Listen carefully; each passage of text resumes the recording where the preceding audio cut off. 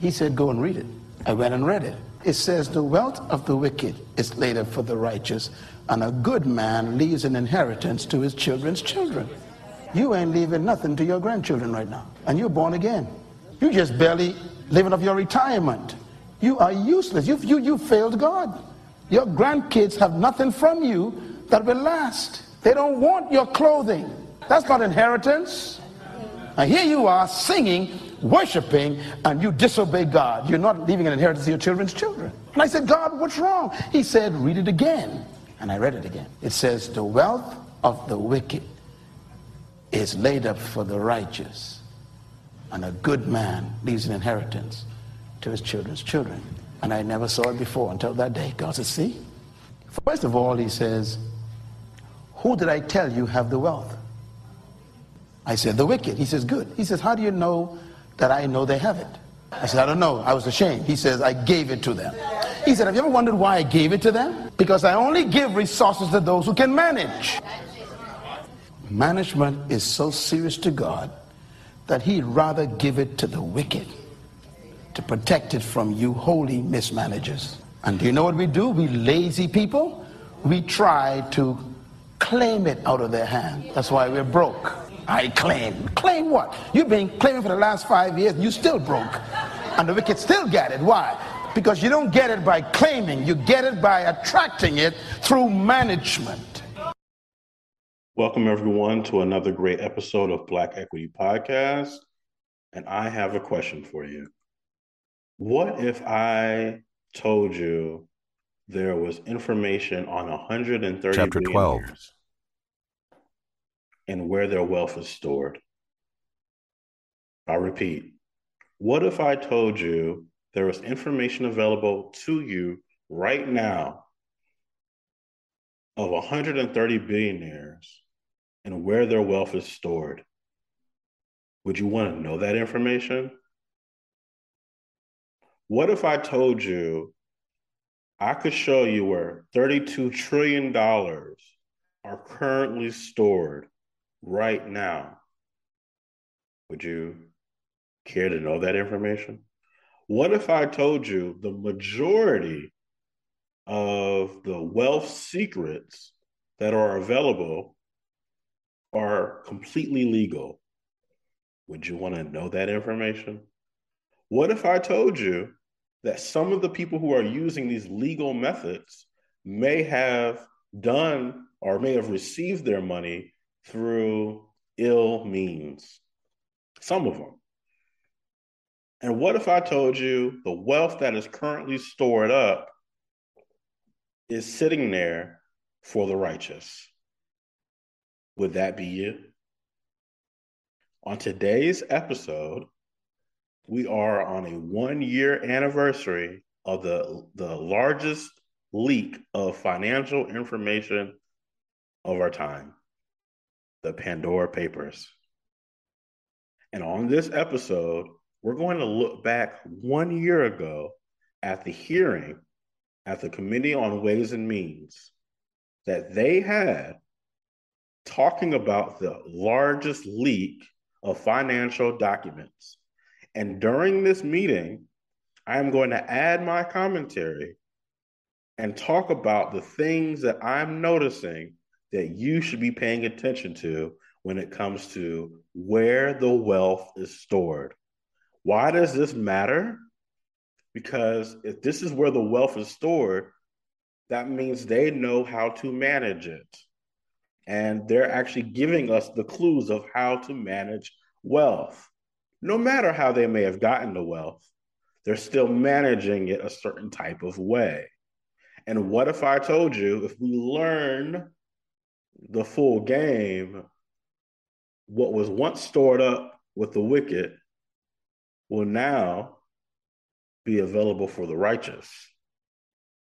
I'm excited about today's episode because we may very well get to where the wealth is. I told you on season 1 about following the money, about really looking at where the money is.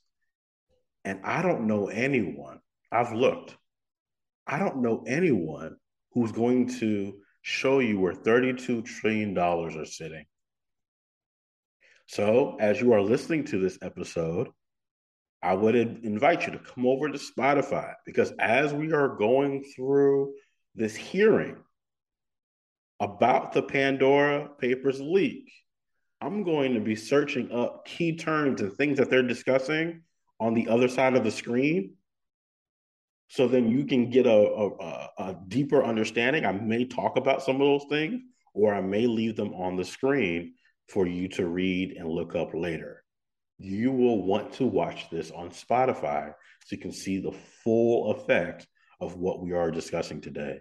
Now, the hearing is about to start in a few minutes here. Any moment now, when the hearing begins, we are going to go straight into the meeting, and we're going to listen in on what was the conversation a year ago. What was going on? What were they discussing? Or what was going on during the largest leak? And by the way, I looked everywhere on Black media. There's really one or two articles. By the way, I think it was over 100 media companies worked in tandem towards this documentation coming out through the International Consortium of Investigative and Journalists. I didn't see much Black media present. Now, why would that matter? Well, if you know that the wealth of the wicked is stored up for the righteous, you would think that in order to close the racial wealth gap, we would want to know, well, where's the wealth? No. That we're not in the conversation enough. And so we are revisiting the Pandora Papers because at the end of the day, we have to put ourselves in frequency of where the wealth is stored. If we are not in the middle of it, then it's going to go to somebody else. The wealth of the wicked is stored for the righteous. Now, you can't spend all your time looking at who's good all the time. That's not where the wealth is stored. The wealth is stored with the wicked. Now, not everybody in this report did anything wrong. Some did. And we're going to uncover, well, what the heck happened? How did this information get out? And on the other side of the screen, I will be going through not only what they talked about in the hearing, but the actual Pandora Papers and the article that originally came out 1 year ago today. This is Black Equity Podcast, and we are revisiting the Pandora Papers. The hearing is about to begin. All right. So now as the hearing is coming, we have up the website. Yes, we do. We have the website up. Hearing is about to begin in any moment here. All right. And you'll see here on the International Consortium of Investigative Journalists, we have pulled up the Pandora Papers. Let's see. And this is really great work by them, by the way. And not only is it the Pandora Papers, but also go back to the Panama Papers, the Paradise Papers. There's a lot of work that's been going on for the last 10 to 15 years on where the wealth is stored. And I would think if you have a media company. Leader, are you ready? Oh, it's starting. Okay. Good afternoon and welcome. If you have a media company and you're talking about wealth and you're not telling us where $32 trillion are, and you're just telling us only about the millions and millions, then something's not adding up.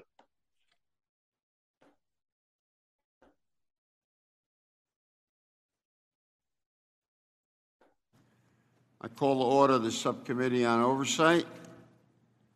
We'll be joined by a few more folks, and then there's some virtual. I thank you, everyone, for joining us today. We're holding this hearing in a hybrid format in compliance with the regulations for remote committee proceedings pursuant to House Resolution 8. So before we turn to today's important topic and our witnesses and our members, I want to remind members of a few procedures to help you navigate this hybrid format. First, consistent with the regulations, the committee will keep microphones muted to limit background noise. I got to remember that myself. Members are responsible for unmuting themselves when they seek recognition or when recognized for their 5 minutes. Committee staff will mute members only in the event of inadvertent background noise. Second, when members are present in the proceeding via WebEx, they must have their cameras on. If you need to step away to attend another proceeding, please turn your camera and audio off rather than logging out of the platform. Finally, we will dispense with our practice of observing the Gibbons rule and instead go in order of seniority for questioning, alternating between the majority and the minority, beginning with members of the Oversight Subcommittee.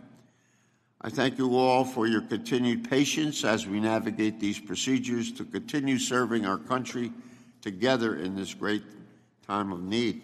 And with that, I will now turn to the important topic of today's hearing, the Pandora Papers and hidden wealth. So good morning to everybody. I consider this to be a very critical topic in an era when the Congress of Democrats and Republicans are trying to establish a fair tax system. It has been over 2 months since the so-called Pandora Papers were released by the International Consortium of Investigative Journalists. The consortium reviewed nearly 12 million financial records containing information about the secret offshore holdings of 130 billionaires from 45 countries. I like that number. I want to say it again. 130 billionaires from 45 countries. This total includes hundreds of politicians and public officials in 91 countries. I mean, facts matter, as they say. This blockbuster investigation vividly demonstrates how the ultra-wealthy and powerful live under a different set of rules than everyone else. And I am not satisfied with my own political party's efforts to bring fairness to the tax system. And this year's example of a bill we're voting for, Build Back Better, is a perfect example. Hear me. They're aided and abetted by a complex system of financial secrecy and accommodating laws that wealthy nations, including our own, created. They didn't fall out of the sky. And for all the reasons and greedy reasons they are, to protect these folks who are protecting and hiding their income from someone in the blue sky, I guess. That's why we're here. That the United States has become an international tax haven itself is a stunning indictment.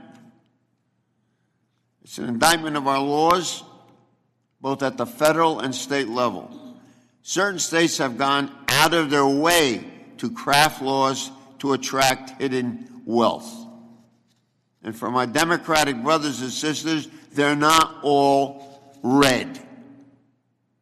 Get the picture? Bruce Springsteen sings in his rock anthem, Badlands, there is trouble in the heartland. Took a guy from Asbury Park, New Jersey. I want you to know, Mr. Kelly. Among the states that loom large is South Dakota. South Dakota is home to a stunning 81 of the 106 trusts located in the United States. We're not talking about the Cayman Islands. I said South Dakota. and if I didn't say it, Delaware. Not exactly a red state haven. The Mount Rushmore state is home to assets of $360 billion, an amount that has quadrupled in the past decade. To better understand why, the Oversight Committee invited the governor of South Dakota, our friend who was on this committee, Kristi Noem, our governor, a former member of this committee, but she declined.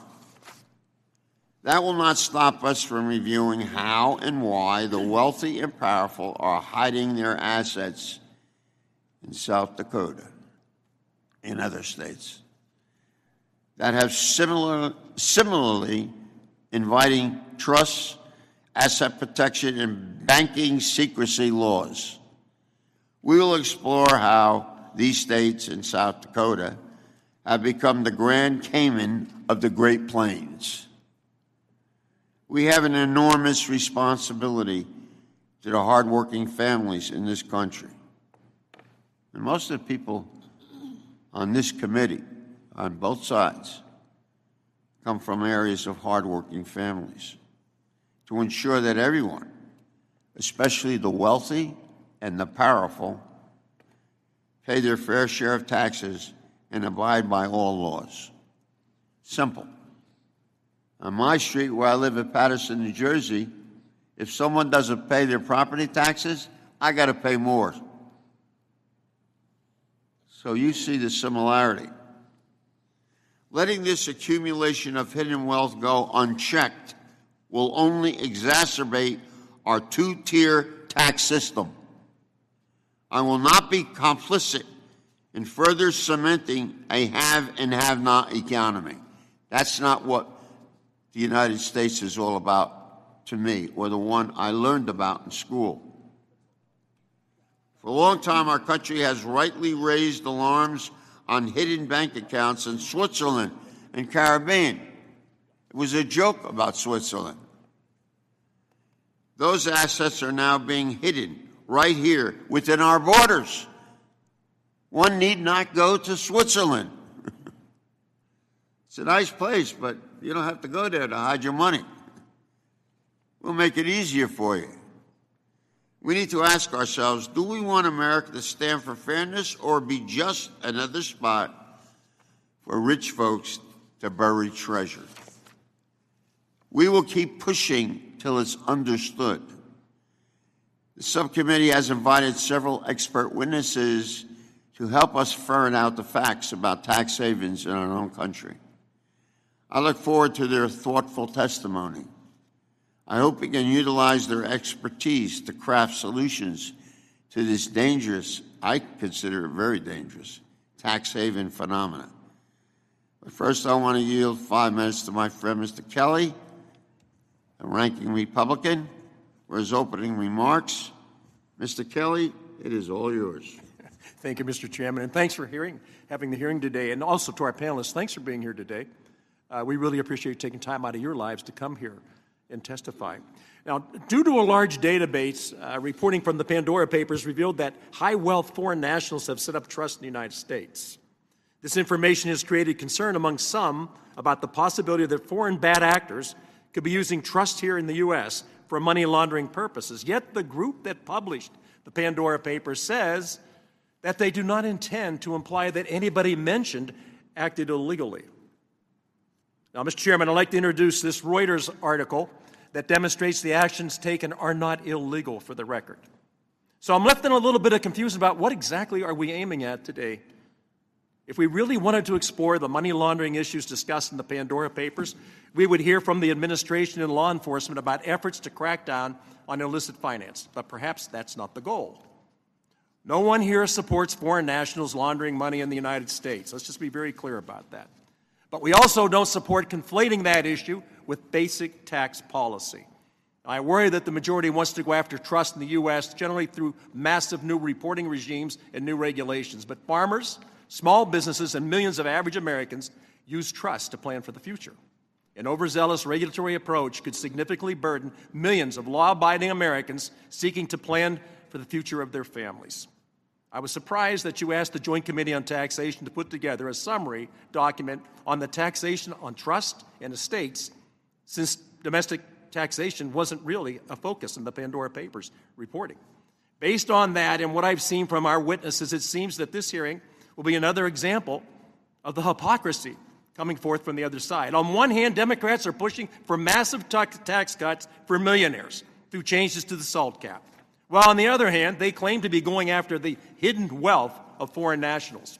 Tax the rich one day, cut taxes for the rich the next. It can be hard to keep up around here.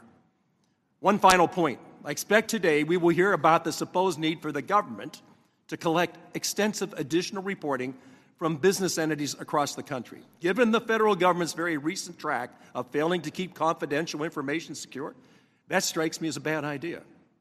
Tax records for thousands of Americans held at the IRS were leaked to the media. It has been 6 months, yet we still have no answers. In 2020, FinCEN, the Financial Crimes Enforcement Network, had its own major leak to the press. And even the Pandora Papers arose from an unauthorized disclosure. Despite this record, Congress recently passed a law requiring massive amounts of beneficial ownership reporting to FinCEN. Any entity with 20 or fewer employees has an additional reporting requirement. And I think you'll hear in our testimony today, Mr. Burton, thank you for putting a dollars and cents figure as to what the cost of this is. I would tell you, if it wasn't for a double standard in Washington, there'd be no standard at all. And we're supposed to rely on FinCEN to keep that target-rich database secure. All of this information was voluntarily submitted to the federal government and supposed to be kept secret and supposed to be kept hidden, right? They have it. The IRS has it. They can look at it any time they want. It's not out there for publication. 6 months, and we still haven't heard what happened in ProPublica.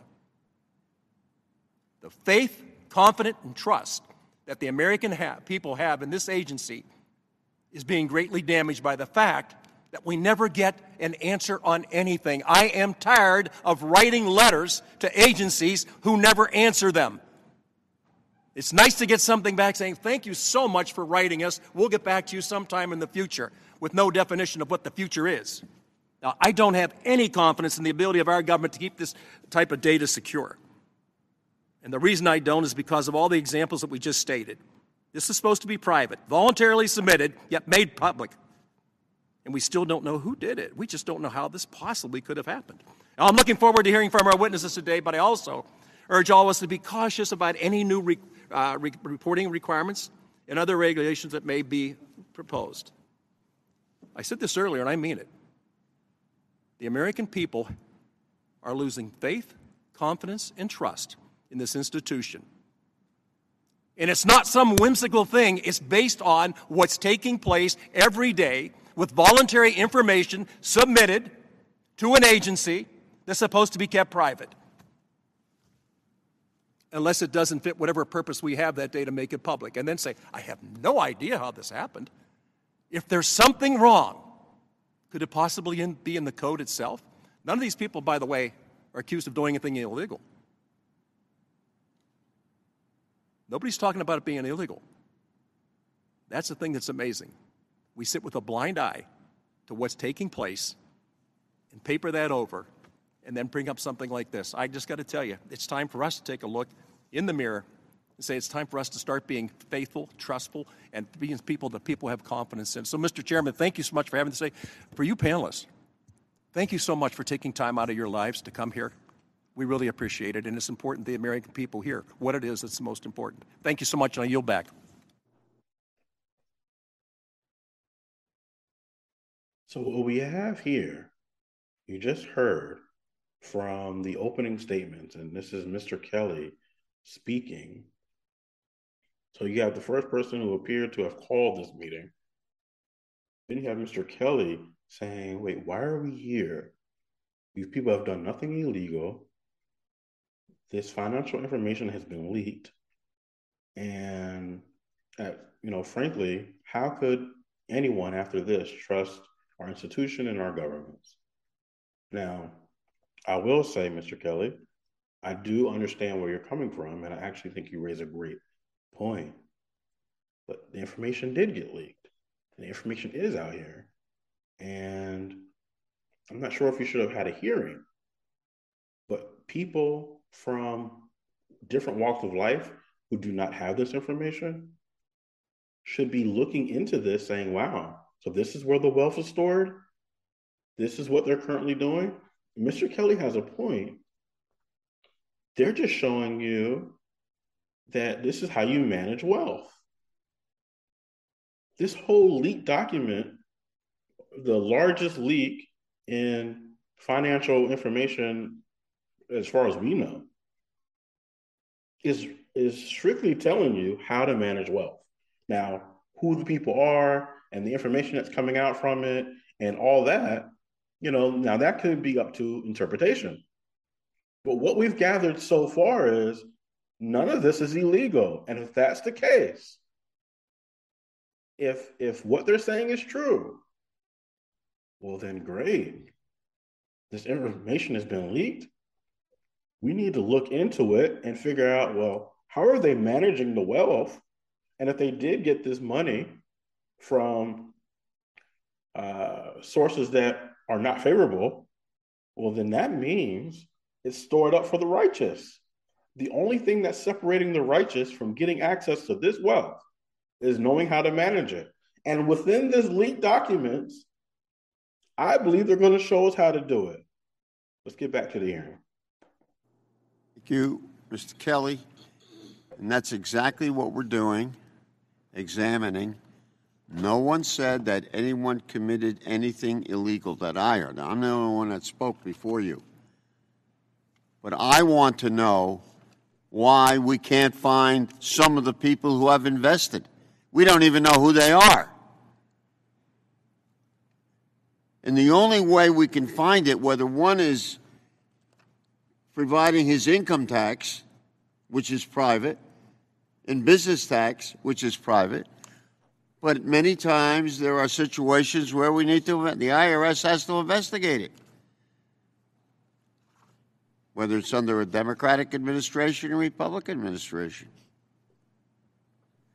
So I'm going to introduce 4 witnesses and then turn to each of them for their testimony. Our first witness is Beverly Moran. She is a professor emerita at Vanderbilt Law School, great school, and is joining us in person today. Thank you for being here. Our second witness is Daniel Hemel. He is a law professor at the University of Chicago Law School and is joining us virtually today. Thank you very much, Danielle. Our third witness is Ulrika Hanachuk. She is the Government Affairs Director at the FACT Coalition and is joining us in person today. And our final witness is David Burton. David, thank you for joining us. You are Senior Fellow at the Heritage Foundation, and you're joining us in person today. Each of your statements will be made part of the record in its entirety, and I would ask that you summarize your testimony in 5 minutes or less so we hear everybody and we get all the questions. Just to help you with that time, please keep an eye on the clock in front of you. If you do go over your time, I will notify you with a little tap on the gavel. Professor Moran, you may begin.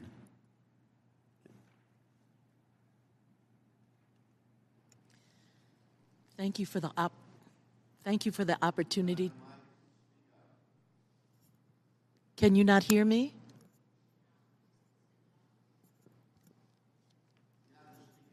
All right, can you hear me now? Okay, great.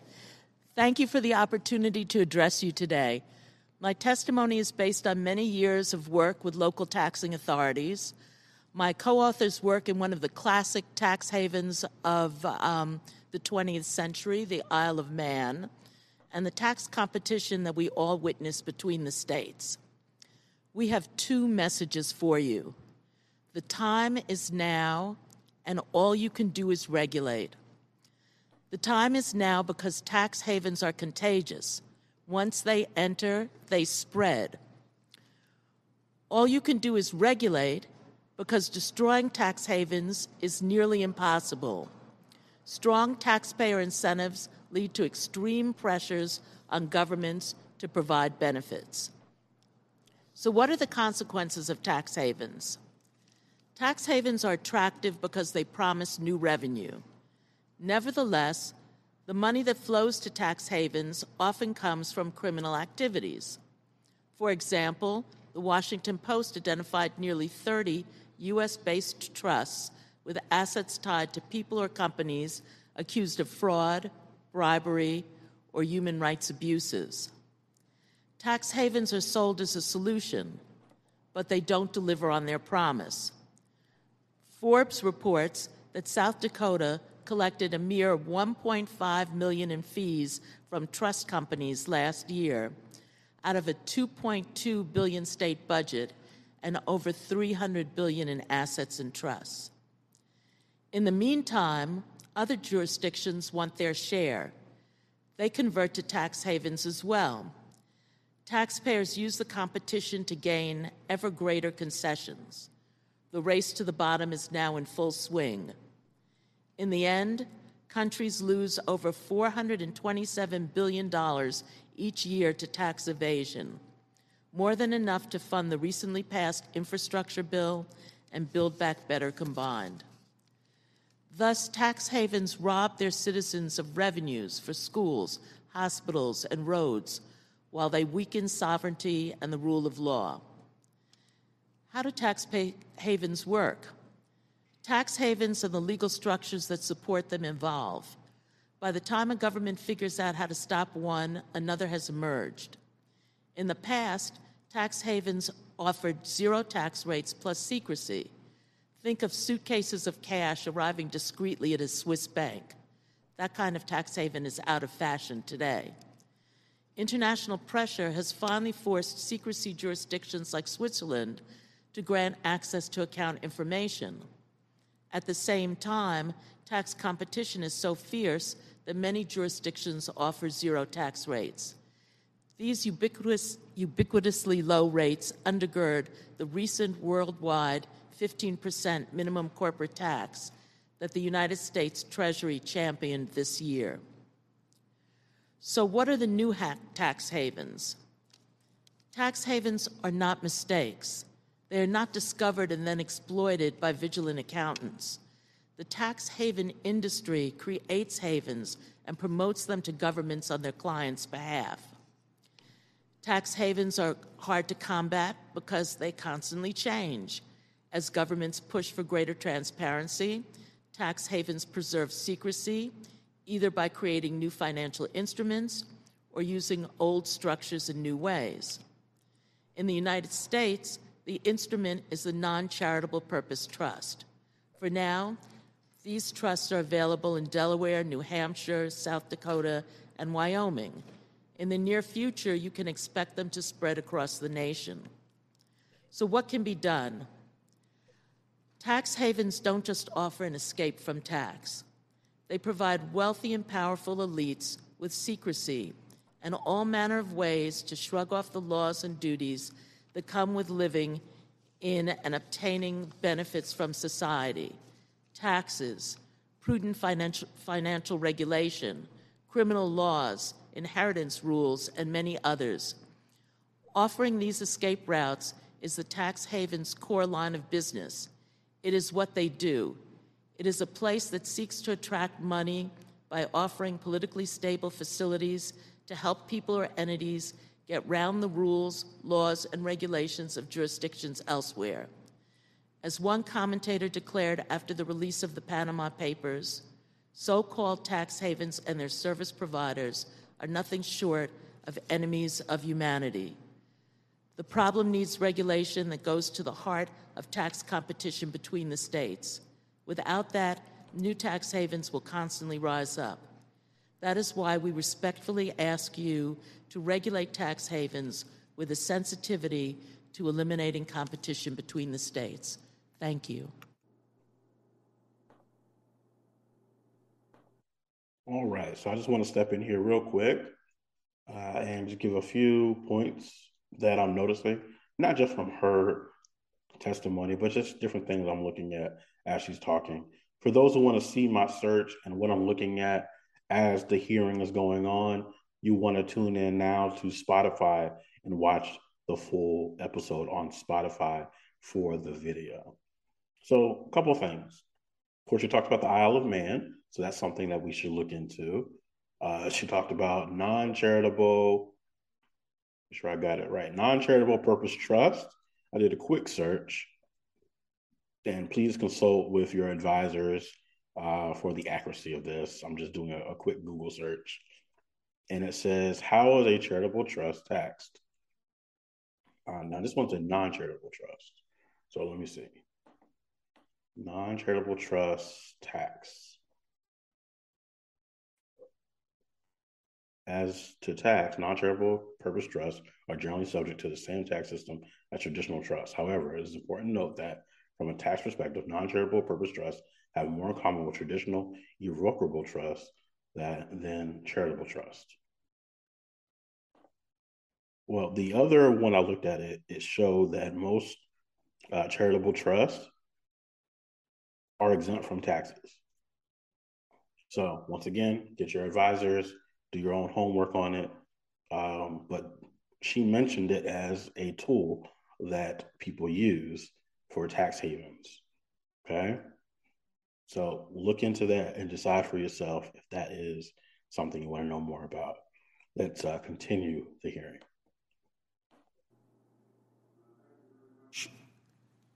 Ms. Moran, and now I want to thank you. And Mr. Hamill, you are now recognized for 5 minutes. Chairman Pascrell, Ranking Member Kelly, members of the subcommittee, thank you for inviting me. The U.S. is the world's leading investment destination for offshore wealth. Our laws enable foreigners through offshore intermediaries to invest anonymously in the U.S. and to grow their wealth tax-free. We are, in this respect, the world's ultimate tax haven. The Pandora Papers spotlight Panama, source of 2 million documents in that leak. But most offshore wealth booked in Panama won't stay there. According to the IMF, 51% of outbound portfolio investment from Panama pours into the US. We're also the #1 destination for portfolio investment from other offshore financial centers, including the Cayman Islands, Ireland, Jersey, Luxembourg, and Switzerland. The US never deliberately decided to become the world's ultimate tax haven. But whether we continue to play this part is very much within Congress's control. Lawmakers can either acquiesce to our tax haven status or catalyze change. Countries involved in offshore tax evasion fall into 3 groups. First are origin countries, where owners of offshore wealth reside. Second are intermediary countries, where wealth hides in bank accounts and trusts.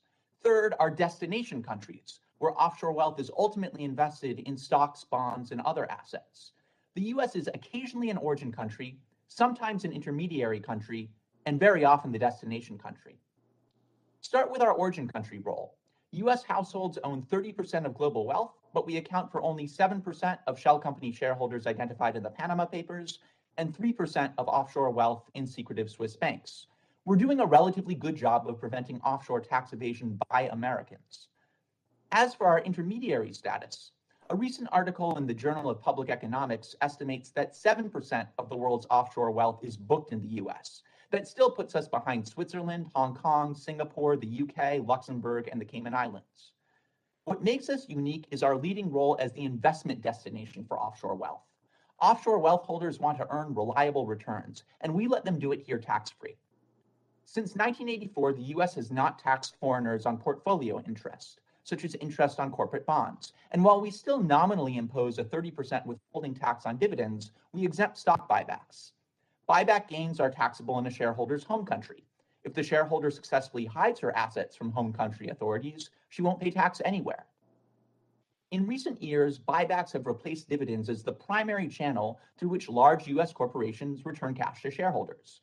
Of the 10 largest U.S. companies by market cap, 5 pay no dividend and 4 pay dividend yields below 1%. Foreigners can invest offshore wealth in those companies essentially tax-free. To illustrate, consider 2 companies, AT&T and Facebook, or now Meta. A foreigner who holds $1 million of AT&T stock in an offshore account would pay $27,000 per year in U.S. tax. By contrast, a foreigner who holds $1 million of Facebook stock offshore would pay 0. The reason is that AT&T returns cash to shareholders primarily through dividends, while Facebook returns cash to shareholders exclusively via buybacks. The offshore wealth that flows into the US brings real benefits. It finances corporate investment, mortgage loans, and government debt, but these benefits pale next to the costs. First, our choice to exempt foreigners from US tax on portfolio interest and buyback gains imposes a massive revenue cost on the federal fisc, hundreds of billions of dollars each decade. Second, by helping other countries' citizens evade taxes, we compromise our own national security and foreign policy interests. The global rule of law depends upon a network of capable national governments. We subvert other members of that network when we aid and abet tax evasion by their citizens.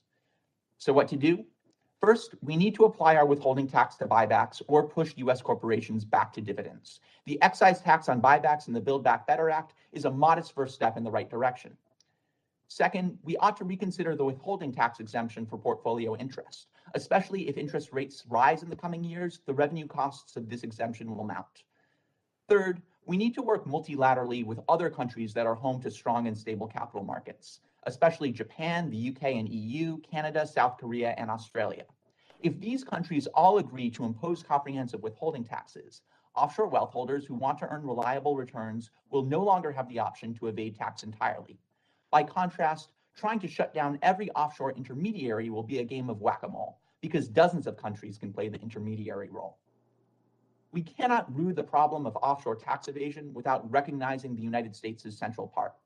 Hopefully, this hearing and the legislative efforts that come of it will move us closer towards shedding our status as the world's ultimate tax haven. Thank you again for the opportunity to share these views. For your statement, both first two statements are very concise. I hope everybody's listening. Now, Ms. Hanachek, you may begin. Chairman Pascrell, Ranking Member Kelly, all, thank you for this very important hearing. I'm here on behalf of the FACT Coalition and its more than 100 civil society, business, and labor members to discuss bipartisan reforms that will help mitigate tax dodging and improve U.S. tax compliance. In the wake of the Pandora Papers that exposed widespread corruption and tax evasion through U.S. financial instruments, this hearing could not be more timely. As I will describe, it is imperative that Congress fulfill its oversight and appropriations role to aid the administration in denying financial safe haven, not only to tax evaders, but also to drug traffickers, human rights abusers, kleptocrats, terror financiers, and sanctions dodgers. The fact is simple. The U.S. has become one of the most secretive jurisdictions in the world. This undesirable status harms average Americans, undermines our national security, weakens democracy, and erodes our tax base, and that of countries around the world. The Pandora Papers opened the world's eyes to the insidious effects of this secrecy. Political elites, criminals, and adversaries exploit offshore financial systems that are not offshore at all, but rather nurtured in the United States, in our own backyard. For instance, a sugar baron and vice president of Dominican Republic sought to evade new transparency measures enacted in the Bahamas, itself an historically opaque tax haven. Facing scrutiny of his offshore funds, he instead chose to move his assets to the sleepy tax haven of South Dakota. In another case, Colombian clothing magnate Jose Duer Ambar was implicated in laundering money for an infamous drug cartel. Discovered by U.S. investigators, he was forced to forfeit $20 million to the United States. But that pales in comparison to the $100 million he was believed to have tucked safely away in a trust in South Dakota. The Pandora Papers writ large have pointed the finger squarely at U.S. trusts as one of the most significant gaps in the U.S. regulatory regime, alongside other anonymous entities. These trusts create a major blind spot for law enforcement and tax authorities in ensuring compliance with the law. According to a 2019 analysis by Global Financial Integrity, more personal information is needed to obtain a library card in all 50 states than to establish a legal entity that can be used to facilitate tax evasion, fraud, money laundering, and corruption. A 2020 Treasury analysis based on IRS data found that legal entities were used in a, quote, substantial portion of cases to commit tax evasion and fraud. That's exactly why the Corporate Transparency Act is so important. Passed by Congress in January, this new bipartisan law will give officials new tools to enforce U.S. law, counter tax evasion and fraud, and support U.S. national security. The Corporate Transparency Act was enacted under the Trump administration and now has its first draft rule under the Biden administration.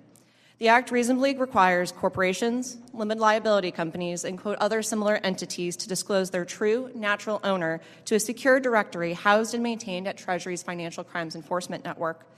The Corporate Transparency Act is the most significant update to U.S. anti-money laundering framework in 20 years. According to the Act, information is to be made accessible to authorized law enforcement officers, national security officials, the IRS, and federal functional regulators, as well as financial institutions like banks that have requirements to know their customer under applicable laws. As the new rule was just released yesterday, the FACT Coalition is still digging through the 188-page draft rule, but we can confidently say that the Treasury Department and FinCEN are to be commended for delivering a robust draft rule on the Corporate Transparency Act within the timeframe identified by Congress. Two things have caught our attention and that will help authorities go after Pandora's notorious abusers. First, the draft rule defines a reporting company broadly enough such that certain trusts not expressly exempt by the law, as well as other notoriously opaque entities, will be required to report their beneficial owners. Second, the draft rule requires new and existing entities to report information in a truly timely fashion, equaling or surpassing international standards on beneficial ownership disclosure. The draft rule likewise demonstrates FinCEN's efforts to partner with legitimate businesses to ensure a directory provides useful information for law enforcement and keeps the cost of compliances for business low. Treasury officials this week pledged costs on average of $50 per company. Steps like verifying the data as it is entered into the directory, for instance, pinging driver's license numbers off an existing government database, would further keep compliance costs low and data quality high. On the next rulemaking, Congress should reiterate that authorized law enforcement and IRS officials should have timely and uncomplicated access to the directory. Congress should also note that there are certain trusts and other entities exempted from the Corporate Transparency Act and subsequent draft rule that may still pose tax evasion and other risks. Congress should examine these exemptions and consider if they warrant further legislative action. Finally, FinCEN will need additional resources and staff to finalize a rulemaking and stand up a database that meets modern standards in security and data quality. Congress should appropriate additional funds so that FinCEN can meet the 21st century financial threats that our country faces. In conclusion, despite the strong rule, Congress still has an important role to play over the next year in ensuring that the U.S. financial system is not a vehicle for illicit finance. And this subcommittee hearing is an excellent first step. We can discuss more ideas for Congress to carry out during the question and answer. I welcome your questions.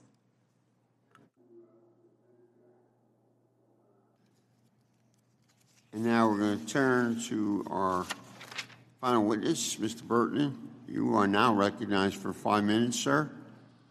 Thank you, Mr. Chairman. I'd like to thank you, Ranking Member Kelly, and members of the subcommittee for the opportunity to be here this morning. Financial and personal privacy is a key component of life in a free society. A high degree of privacy for both individuals and groups and limits on both disclosure and surveillance are the foundation of a liberal democratic society. In contrast, in an authoritarian or totalitarian state, the regime relies on secrecy for itself, but all other groups are subject to surveillance and mandatory disclosure. The U.S. financial regulatory framework is increasingly inconsistent with these ideas. We should be under no illusion whether personal and financial privacy are inextricably linked. A government, or a private organization for that matter, that knows everything about our financial life will know virtually everything about our private life, including our business, political, social, and religious associations and inclinations, what we buy, what we own, where we travel, and more. Ever-increasing surveillance and mandatory reporting endanger the freedom of the American people. And the recent controversy over the Biden administration's proposed bank account surveillance program demonstrates that the American people still care about financial privacy. The current regulatory regime is overly complex and burdensome, and its ad hoc nature has likely impeded efforts to combat terrorism, enforce laws, and collect taxes. Furthermore, the inability of the IRS, FinCEN, OPM, the SEC, and other federal agencies to protect the private data in their hands should give Congress pause about creating larger, more lucrative databases for hackers to target. There's also a largely ignored problem in this area involving various international treaties and tax information exchange agreements that I discuss in my written statement in greater detail. The Corporate Transparency Act was enacted in January as part of the NDAA. It will impose a large compliance burden, over $1 billion annually, on approximately 11 million small businesses with 20 or fewer employees or less than 5 million in gross receipts. Those institutions most able to abuse the financial system are, however, exempt. Assuming a 90% compliance rate, the CTA is likely to create over 1 million inadvertent felons out of ordinary small business people throughout the country. The bottom line is the CTA is going to be a massive burden on small businesses, but it's misdirected. The problems in this country are not the dry cleaners, the retailers, and the restaurateurs on Main Street. Yet that's whom the CTA burdens. It's a remarkably poorly drafted piece of legislation, rife with ambiguities and inapt provisions. FinCEN's proposed rules yesterday do little to address the problem. An example would be they create the oxymoronic term a dominant minority without defining what that is. And they define substantial control with a phrase like, quote, direction, determination, or decision of, or substantial influence over important matters affecting the reporting company without bothering to define what is substantial influence or what's an important matter. Now, your local dry cleaners, restaurateurs, and retailers are being forced to deal with this on pain of criminal sanction. Perhaps the FACT Coalition, FinCEN, or members of this committee could work to improve these definitions so small business owners aren't having to make these decisions. There's a long list of problems with it, but I'll move on. The regulatory costs do not increase linearly with size, so heavy regulation accords a competitive advantage to large firms. The number of broker-dealers in this country have declined by 30% over the past 15 years. We lose about 200 to 300 broker-dealers each year, and they're usually the smallest ones, the ones that help entrepreneurs and smaller communities raise capital. Out of the 5,001 insured depository institutions in the United States, the largest 10 account for nearly half of the deposits. This degree of concentration is largely driven by regulation, and it needs to stop. I suppose the last thing I'd like to address in my oral remarks was a question of trust. There's a newfound war on trusts, evidently. Trusts are a massive problem. But in point of fact, most small businesses, farms, and ranchers have trusts, or at least a very substantial portion of them, for purposes of succession planning, spendthrift provisions to keep their children from wasting their inheritance, incapacity planning, avoiding expensive probate provisions, and having a more accelerated estate settlement plan. So there's a lot of reasons to do it. If you're worried about the generation skipping tax, as one of my co-panelists is, the simple expedience is to amend the generation skipping tax so that the trust provisions are disregarded for purposes of the GST. This was proposed by the Joint Committee staff as many as 15 years ago. Thank you very much. Assure you, before we get into questions, that we do not want to hamper legitimate businesses. First, we're going to find out if they're legitimate. We don't know that beforehand. All right, so we'll jump in right here. A couple things that stand out from the last few speakers. When they were talking about the stock market, they talked about buybacks and how buybacks are potentially contributing to people paying less taxes. So something that someone could pull from that is, well, if I was an investor and I was looking to do this, would I not focus on stocks that have buybacks until something is done about it? Now, I do think there was a recent, I think Biden put some type of tax on buybacks recently. So, of course, consult your advisors. What are stock buybacks? I thought he did something with this. Yeah, there's a new 1%. This is as of last month, or August 19th. New 1% excess tax on stock buybacks. So, they're making moves now because of what happened a year ago. And so as we are having this episode, we've had a full year of the different things that have transpired because of hearings like this, and of course the actual leak itself. Okay, so the buybacks was a big thing to look into. Also, there's a lot of conversations about trust and the companies that form trust and how they're used. If those who are watching on Spotify, they'll see that I pulled up Trident Trust. They're located in South Dakota.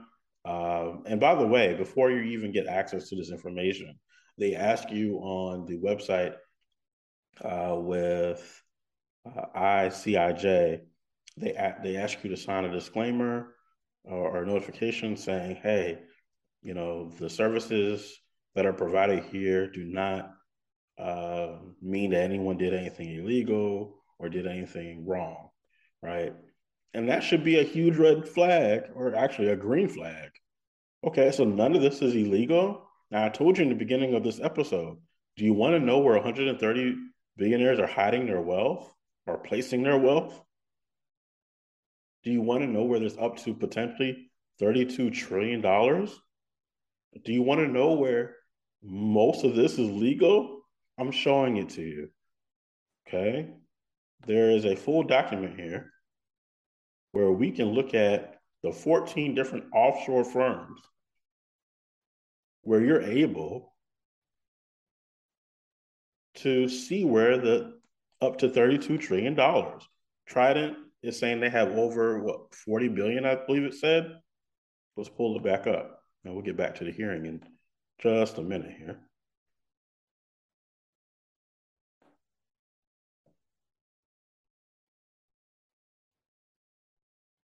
We'll pull it back up in a second. But I think they said they had over, here it is. They have over $50 billion under administration. That's just one company. They got 50 billion, and there's 14 offshore firms. Now, you take 14 firms, and they all have whatever it is they have under administration, and you can start seeing how we're getting closer and closer to the $1 trillion mark. Okay, let's get back to the hearing.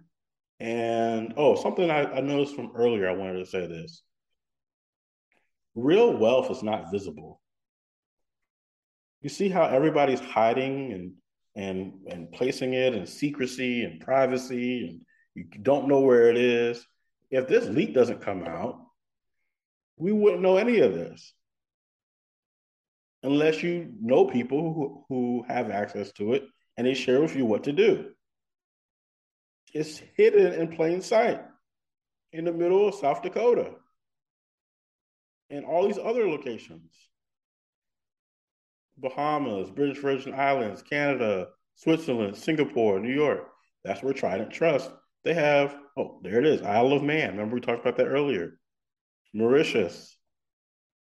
There's a reason why you don't necessarily know about this in the public eye. Why am I saying this to you? Anyone who is pushing out information, content, and they're talking about money and how much money they made and how they went from this amount to $2 million, or how I got 10 million, or how I did that. Those types of conversations, oh man, I was thinking about this earlier today. In many ways, those are kind of tacky and very flashy. And you can tell it's like new money, right? When you get new money, you start going around saying millions and millions and millions, right? It's just tacky. The professional way to do it is to be quiet. And that's what people are doing here. Now they're having this hearing saying, well, how dare this information get leaked, or what's going on? How do the people got all this money, right? Look, I can't tell you how it got leaked. But what I can tell you is, actually I can. God told us that the sinner, the wealth of the sinner is stored up or laid up for the righteous. I'm not saying that anybody that has been named yet is a sinner, but they're showing you where the wealth is managed. Instead of focusing on how they got the money, focus on how they're managing it through these companies. And so as the hearing continues, I'm going to be looking at the other 14 firms. And you can look at them too and decide, well, which firm would I want to work with if I want to work with them at all? What services do I need?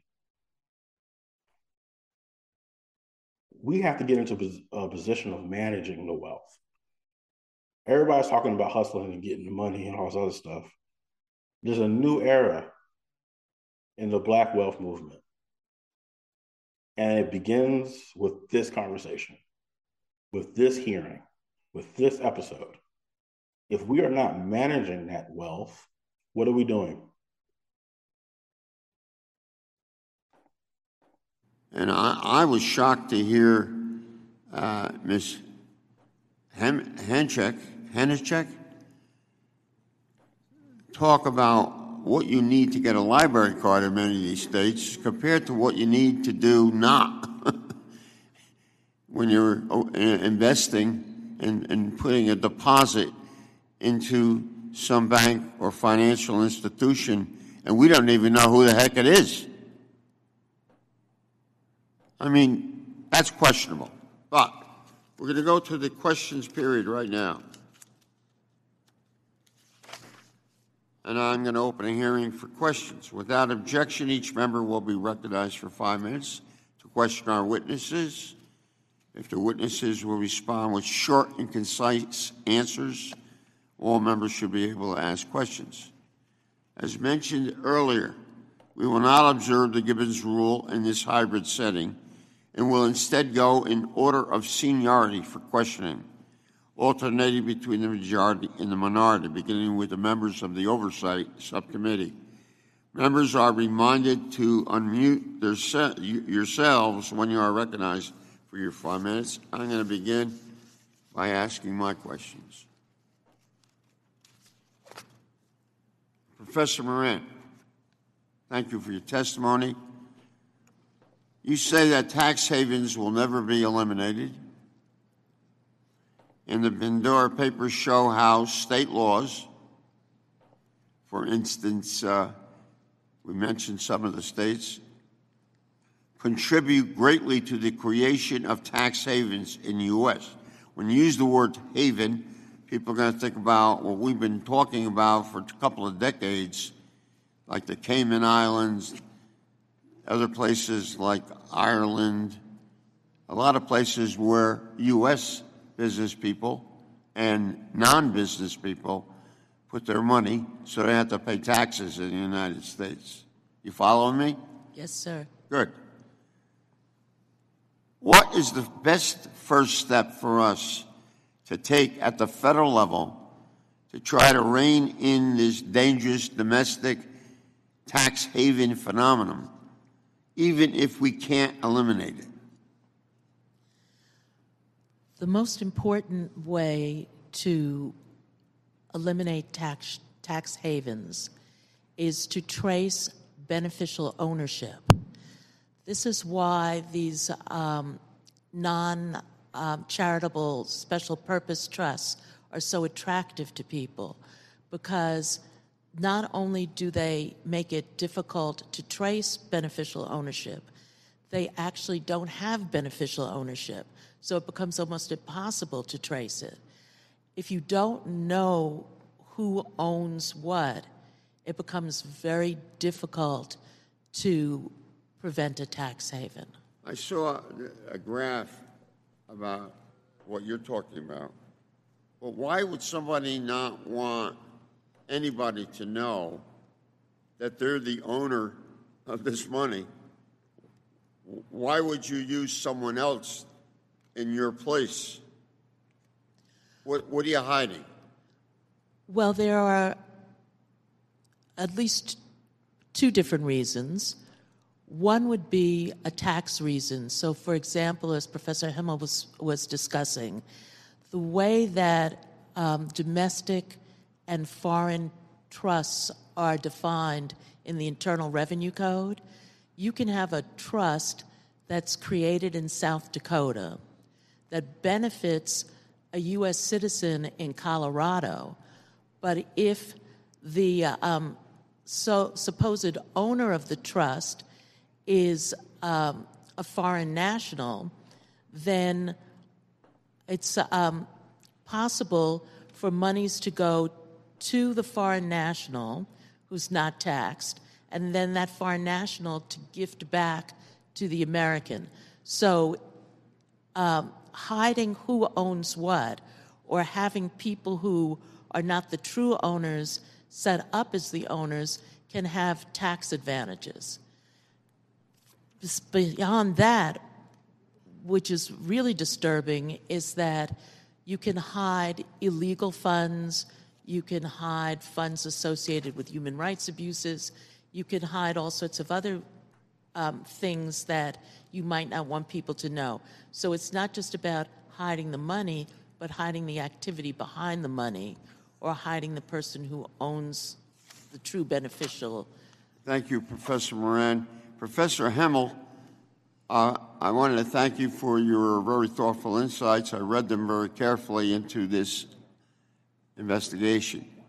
In your testimony, you suggest that the U.S. needs to work multilaterally. We're talking about international money now, with other countries with large and liquid capital, those markets, to align our anti-evasion efforts using the recent OECD corporate tax agreement as an example. So would the two tax changes you mentioned, discouraging stock buybacks and imposing a withholding tax on portfolio interest, have to be adopted by our OECD partners, in your estimation? I think they would be effective even if not adopted by our OECD partners, but would be more effective if they were adopted. So first, on the buybacks issue, buybacks aren't an entirely an American phenomenon, but they're primarily an American phenomenon. And other countries, their corporations primarily return cash to shareholders via dividends. And most of those countries do impose withholding tax on dividends. So this is one way in which we're providing almost unique advantage relative to other countries. As for portfolio interest, there are other OECD countries that are already taxing portfolio interest. Even the UK taxes some. But there are only a small number of large and liquid capital markets in which the trillions of dollars of offshore wealth could be absorbed. So we're really talking about 6 to 12 countries really needing to be on board for this to be an effective regime. Whereas if we're going after offshore intermediaries, then there are dozens of countries that we would need to sign on board. Mr. Kelly. Thank you, Mr. Chairman. So I want to start with the federal government's failure to address massive leaks of confidential information. I just want to be clear, everything that you're all talking about today, this is voluntarily submitted information, data that has been breached. And so when we look at what it is we're talking about today, private taxpayer information of thousands of Americans was leaked to a media outlet in June. And this committee has yet to hold a hearing on that. We have yet to receive answers on how this massive criminal leak happened. And just last week, Secretary Yellen testified before the Senate that the investigation was still ongoing and that it was premature to have answers. Well, I'll tell you what, I guess in the government it's premature, but in the private sector, that's a lifetime. They don't give you that kind of time to collect information to get back to them from a government entity. Now, meanwhile, taxpayer information continues to get published. Now, we need answers on this issue, and we need to get them now. Mr. Chairman, I have a letter from Senate Finance Committee members to the IRS Commissioner Reddy asking key questions about ProPublica data leaks that I would like to introduce for the record without objection.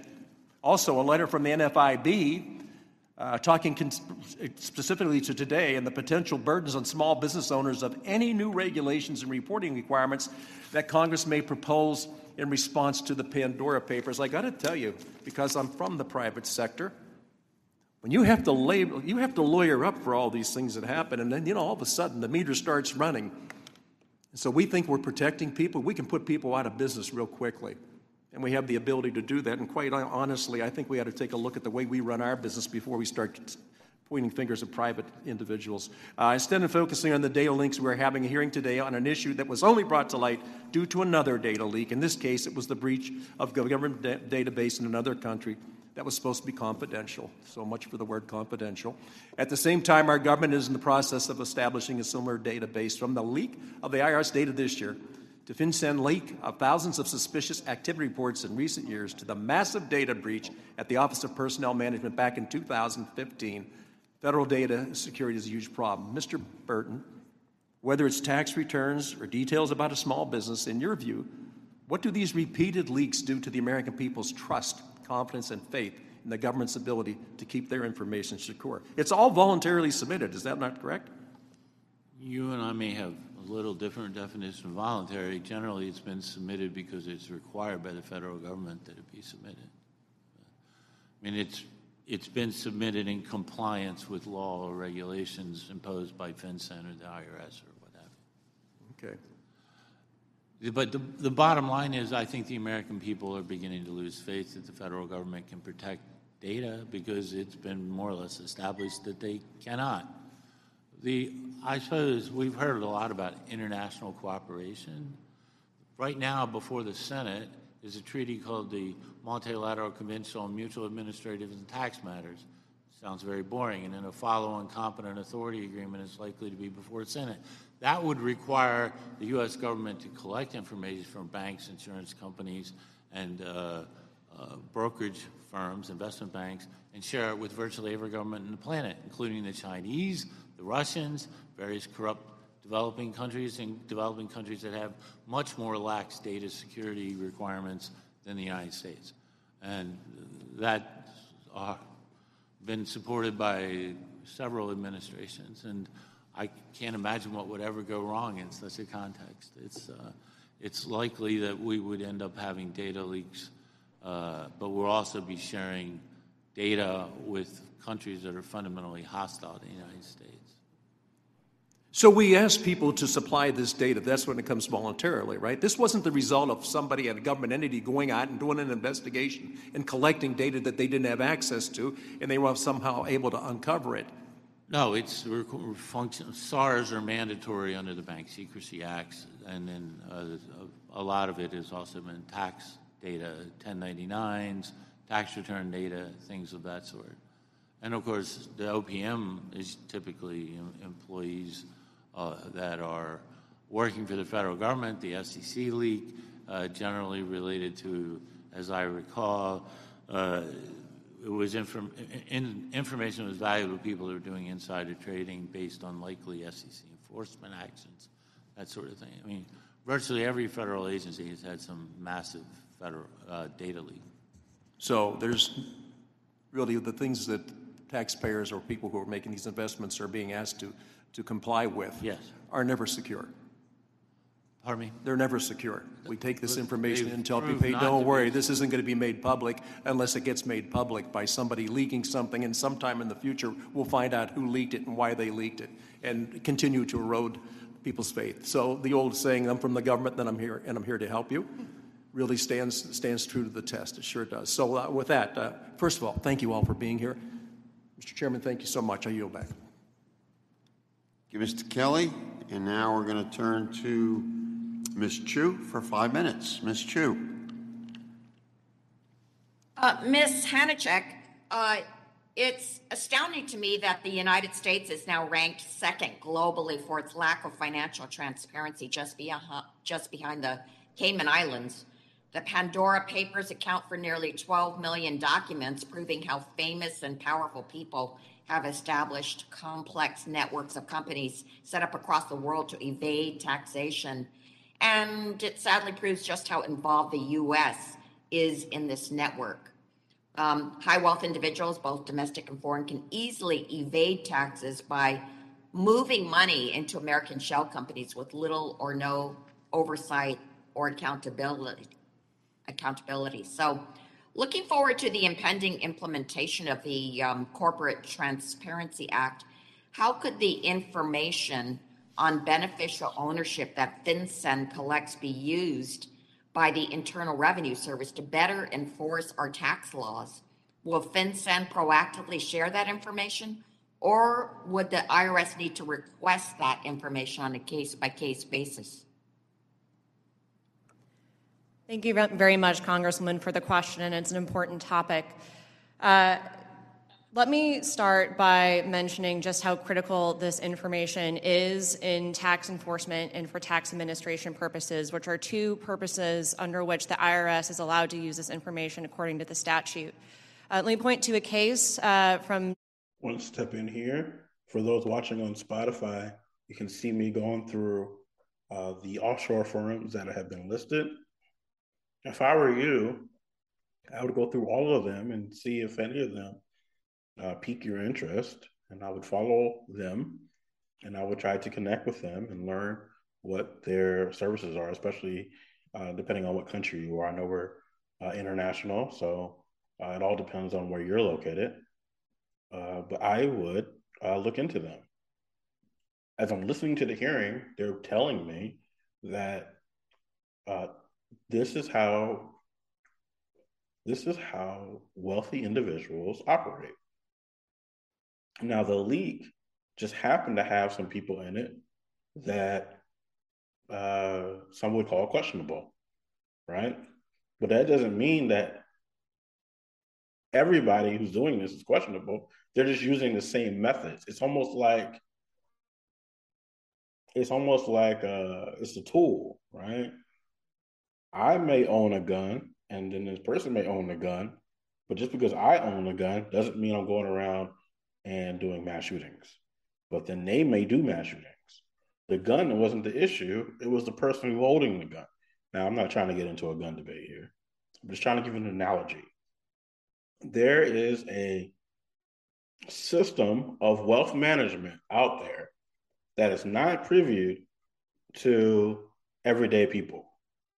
Now, there are wealth management companies in your own local area, and I'm not saying anything is wrong with those. I'm just saying they aren't these. These are where the super uber wealthy reside. And I'm showing them to you as the hearing is going on. So you want to make sure you're tuned in to Spotify. Make sure you subscribe to our podcast and watch what we are showing you. I can't tell you everything because we're listening to the hearing, but I am showing you as they are talking what is going on. Let's get back to the hearing. 2016, I believe, in which an attorney from Boca Raton evaded $1.5 million in taxes via anonymous shell companies.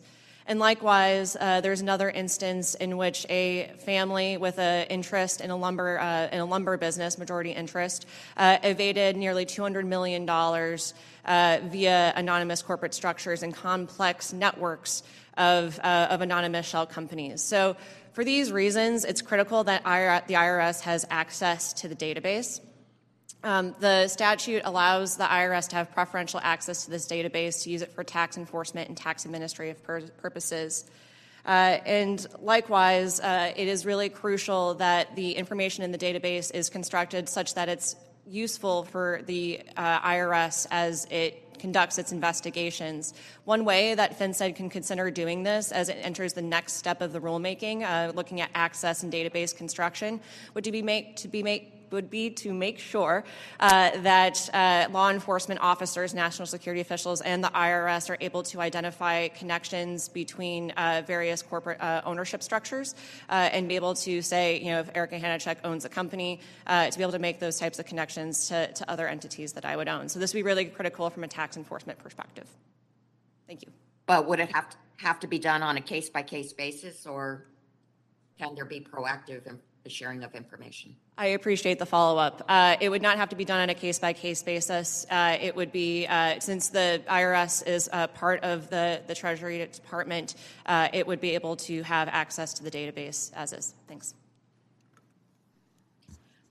So, Ms. Hanachek, the Build Back Better Act, which the House passed last month, invests $80 billion in the IRS to rebuild the agency and increase enforcement and help the IRS better identify and catch tax evaders. Even with this historic investment, does Congress need to make additional changes to the Corporate Transparency Act to ensure that FinCEN is sharing this information with the IRS so that the IRS can better target those shell companies when they're being used to evade taxes? Thank you for the question. First of all, let me just say that increased IRS resources, as contemplated under Build Back Better, are critically important to make sure that the IRS is able to have the resources and technical training necessary to understand the complex webs of anonymous ownership structures and legal entities that are often relied on for tax evasion and fraud purposes. Additionally, there are some considerations that need to be taken into account as the Financial Crimes Enforcement approaches the next rulemaking on the database construction and access. There are concerns that the Financial Crimes Enforcement Network may include specific procedures not required by law that would make IRS access less timely and more complicated. It would be really important for the administration to hear from this committee about why it's important for the Treasury Department, for the IRS specifically, to be able to have uncomplicated access to the information in the directory. Thanks. So are there some changes that are needed? There are no legislative fix required to make sure that Treasury gets access to this database. It really is just a matter of how it comes down to the implementation. So I really hope that Congress can partner with the administration to make sure that this information is highly useful. Thank you. Thank you. I'll yield back. Thank you, Ms. Chu. I'm going to call on in a second Ms. Wolarski for 5 minutes, but can I say one thing, please? Would you yield for me? Absolutely. I wrote a letter. You brought the subject up of ProPublica. I wrote a letter, when was this? In June, yeah. In June. To the IRS, asking them the very question you just asked. And I have not received an answer from my question. I want you to know that. And that's part of what we're talking about. In an age where we're trying to simply get transparency so we know what the heck we're dealing with. So we don't make wild accusations, yet at the same time, in order for us to make judgments, we got to know some facts without invading privacy. And I think we can do that. We've done it in other areas. We have even done it with personal income taxes. So we could do this. But here's an example. 5 months later, I don't have an answer to the question. And that burns me. It doesn't matter who the majority is, by the way. We wind up with no answer. But just wanted to bring that to your attention. Well, thank you, Mr. Chairman. Ms. Wolarski, how are you? Good. Good to see you, Mr. Chairman. Good to see you.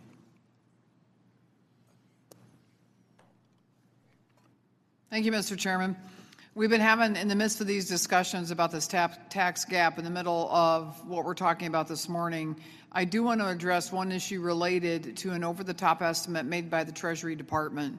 First, I want to note that Republicans on this committee have introduced a bill, H.R. 5206, that would establish a more reliable and timely process for estimating the tax gap, which would provide Congress then with reliable information as we consider policy options. In a purely political effort, Treasury put forth a very large tax gap estimate that goes far beyond the official IRS estimate.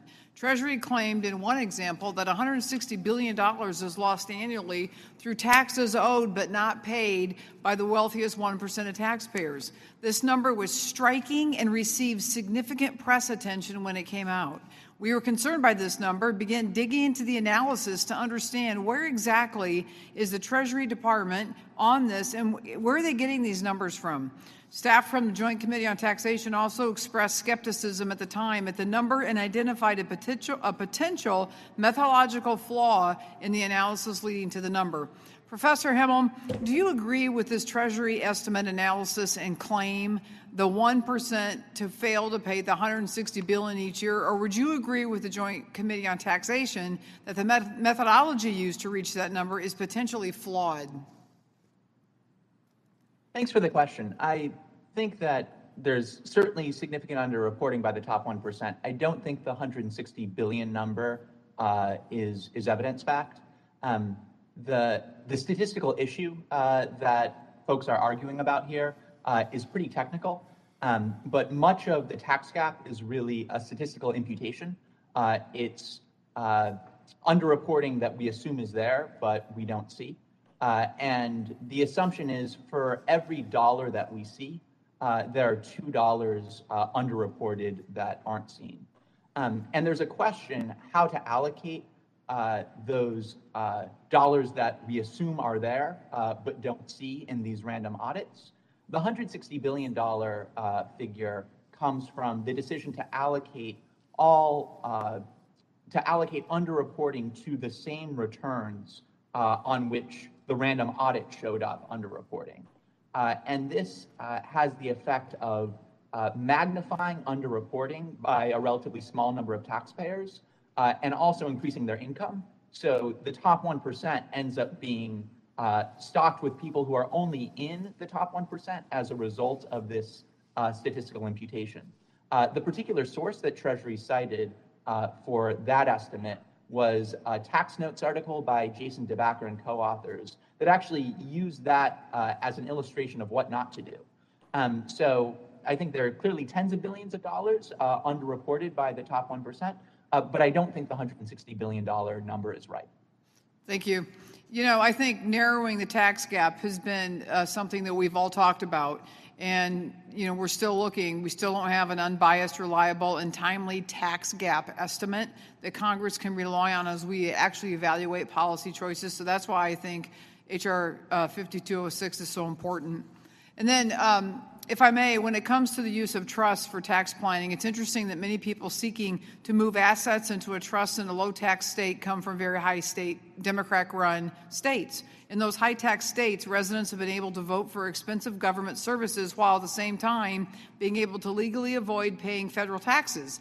Thankfully, we changed that in the Tax Cuts and Jobs Act. It's odd to me that Democrats on this committee would focus on alleged tax shelters or tax havens in low-tax states while simultaneously scheming to modify the SALT cap to bring back a legal tax shelter for the residents of high-tax states.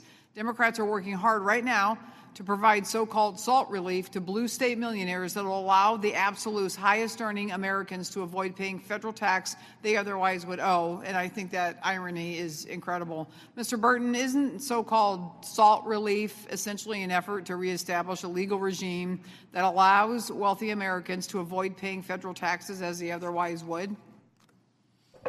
It would certainly have the effect of allowing or subsidizing, in a sense, high tax states. It will certainly help higher income taxpayers. The primary reason to repeal the state and local tax deduction is to eliminate the incentive for state and local governments to raise taxes. Thank you. I yield back, Mr. Chairman. Thank you. Thank you, Ms. Walorski. Well, I want to respond, if you let me, on your last comment. I thought your presentation looked at your bill that you're referred to, and there's some very good things in there. I noticed you also used the 400,000 figure, which is going to be in mint soon, I guess. But I think your intentions are commendable. However, I didn't know I was in the scheming business and dealing with the SALT. There are many high-income states that utilize this. We know that people who are affluent may gain the majority of the money that will be available. You folks on the other side saw the low-hanging fruit. You used it to pay for your taxes. I will not say scheme. This was your presentation. It was a legitimate presentation in 2017. Well, you used it to pay for some of it.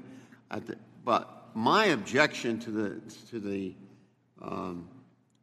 SALT, which was for 156 years, Lincoln knew what he was doing to help the counties and the cities pay for other things that were necessary besides the war. And that's why we had this deduction up until 2017, full deduction.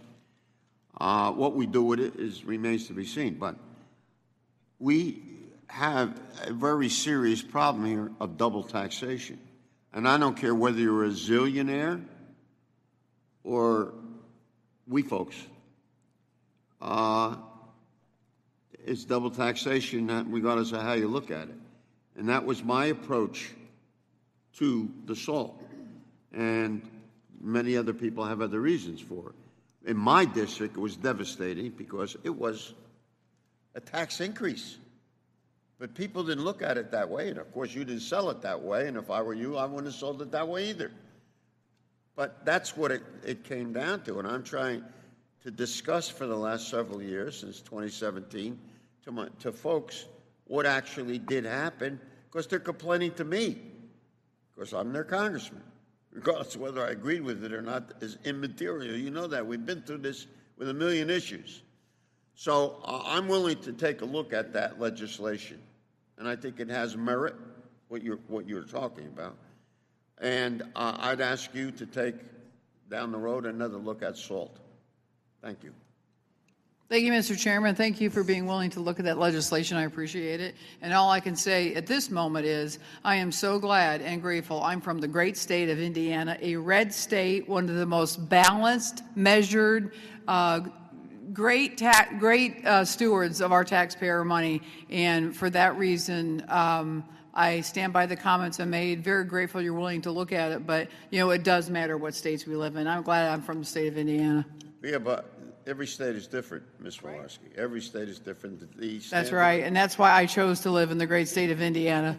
I mean, it's different than if you live in Indiana or Wyoming. You know, let's take the other extreme, and you are in a high-tax state, which does not mean that the state is being run improperly. It doesn't mean that at all. If you got to provide the goods and services for that state, whether it be schools, roads, depending upon the density of the population, we can't. The idea is do not double tax our citizens, period. I'm trying to stand by that. Thank you. And looking forward to working with you on that bill. Okay. You never know. The chair now recognizes Ms. Plaskett for 5 minutes. Thank you for being here. Time for questions. Thank you. Thank you. All right, I'll step in here. We are coming to the close of this particular hearing. We have about 20 minutes left. I just wanted to say, for those watching on Spotify, we are going through all the different offshore firms that were included in the report. I'm just sitting here, and I'll also give some reflections on our next segment as well. I'm just sitting here kind of reflecting on all the different people I've met in the wealth space. And it's amazing how many people have tried to hide information. Right. And I mean, we're talking about people not even close to like these billionaires, right? They're, you know, I mean, they're multimillionaires and they've done really cool things, but you know, they'll try to hide information from you. And there's only so long you can hide from the truth. Right. And, you know, I think about it. And maybe I was wrong to assume it or want it. Most of the people who try to hide information about this type of frequency, at least from me, of course, have looked like me. They've tried to hide information about wealth. And I have a feeling that some of the information that they're hiding, it's not even on this level. Unfortunately, there is a growing group of people who don't want to see you do better than them. And so information becomes the best kept secret. What can they keep to them so then they can have an advantage over you? Or they just choose not to like you. You know, a lot of people have chosen, for whatever reason, they're not going to like me because of my viewpoints or my stance on things or whatever it may be. And actually that ends up saving me a lot of time and energy.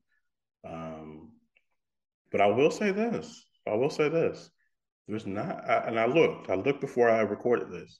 There's not too many platforms that are showing you what 130 billionaires are doing, where up to $32 trillion are, and this information is at the point of this hearing and the information I have so far.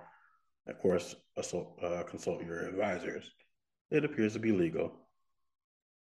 So who else is doing this? And if they are doing this, send it to me. Because most times when I'm trying to talk with people, they're all hiding the information. So then they can stand there. And the reason why they hide the information is they want to stand there at the end and have everybody point to them so then they can be the person. Does that make sense? Some people are in circles where everybody looks up to them. And if they were to really show the information, they would realize, well, no one will look up to me anymore. They would look past me. Right? And I'll be honest with you, I want you to look past me. Look past me. Look at the information that's in front of you. You don't have to look at me. Look at all the information. This would close the wealth gap. Yes, get the money, acquire the assets, do whatever you need to do legally to get the assets. But then how do you manage them? Well, if you're paying attention to this conversation, it's all within it. The gems are all within this conversation and the report that we'll put in show notes.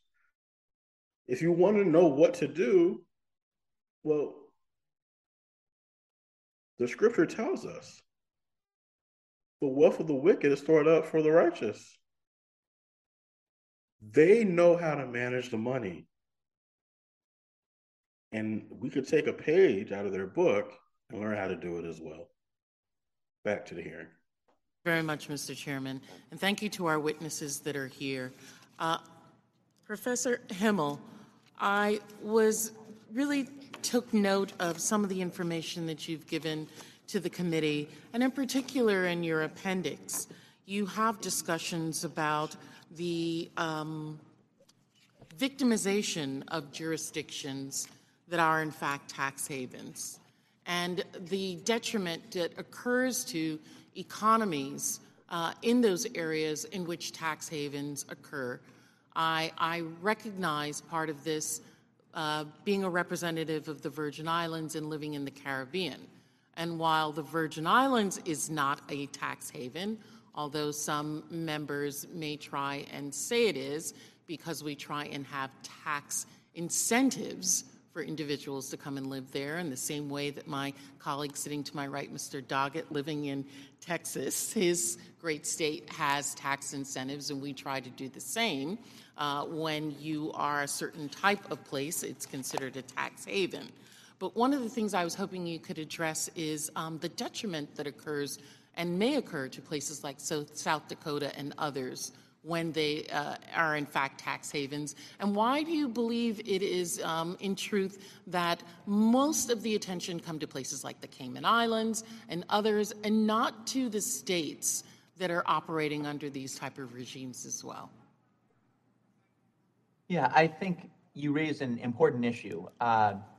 We pay a lot of attention to offshore intermediaries, particularly offshore intermediaries in Latin America, the Caribbean, Africa, places where the average skin tone is darker than in New York or Chicago.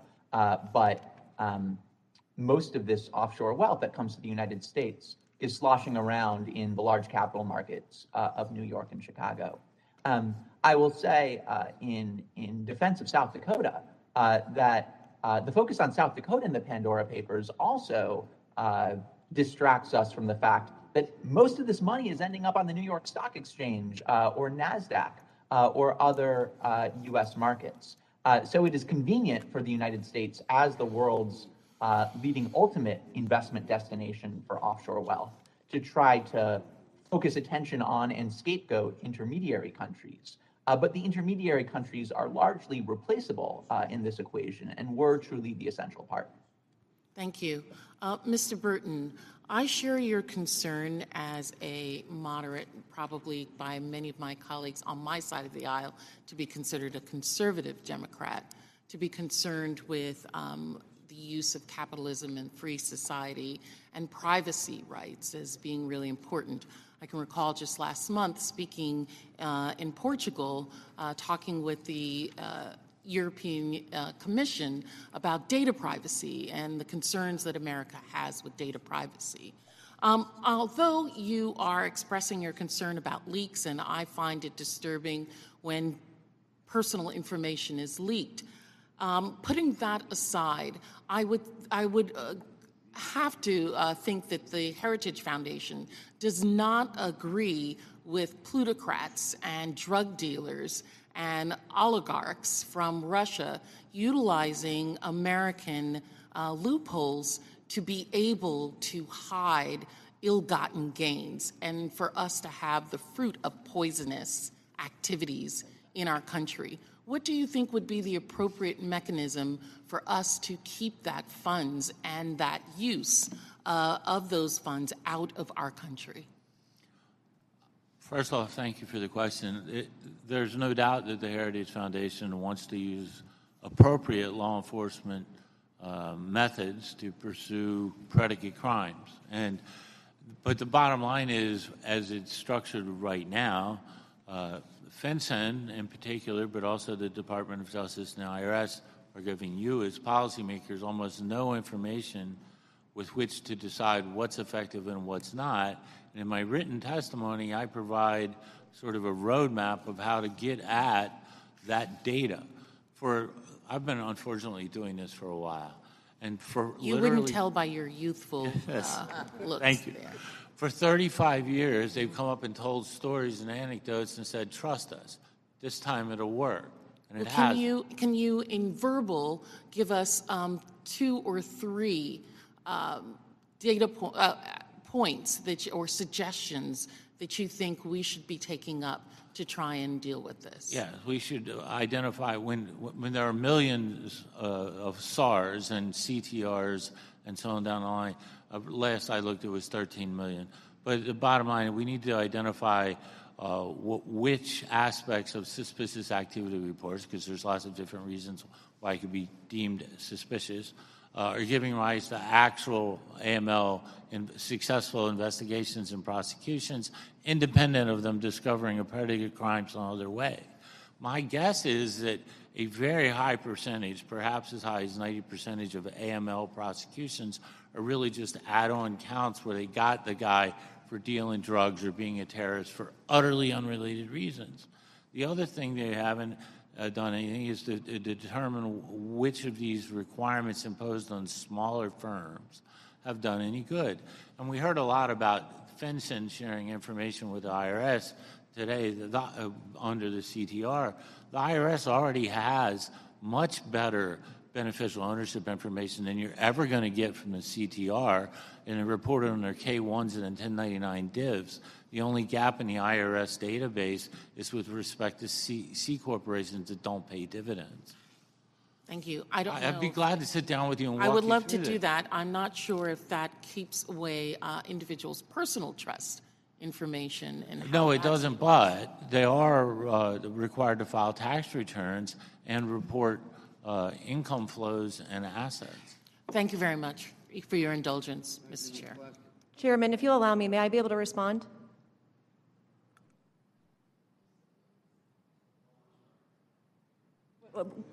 Would I be able to respond? Thank you.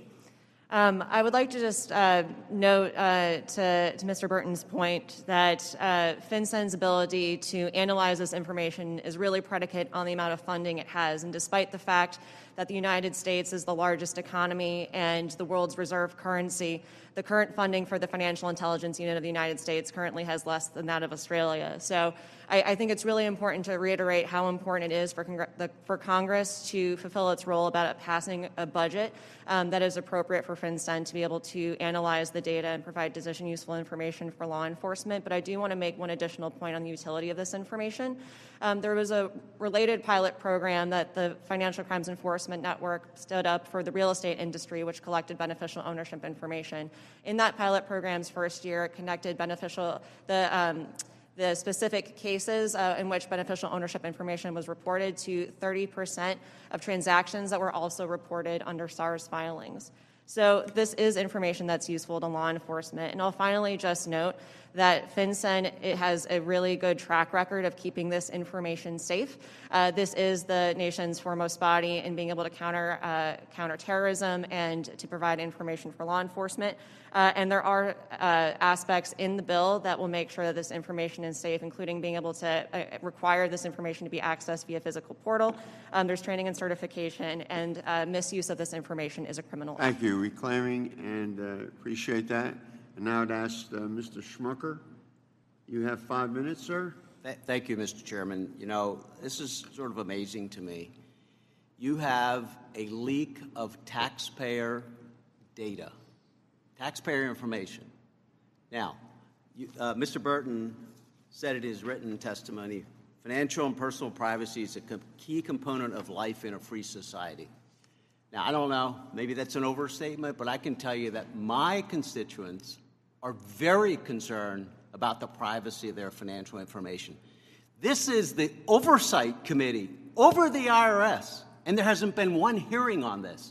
In fact, I have not heard objections from the Democrat members or from the chairman. You said today that you wrote a letter, but a hearing. Why should Congress not be looking into this data? Instead, in the leak of information. Why aren't we looking into the leak? Instead, and I'll make another quote, there's ample evidence that the true progressive agenda is the functional abolition of financial privacy so that political pressure may be brought to bear on businesses and individuals. And that's Mr. Burton's quote. Well, instead of a hearing, this is my time. This Will is my time. Can I finish? And then Sure. We'll be happy to discuss it. Instead of a hearing about the leak, the information is being used for political purposes.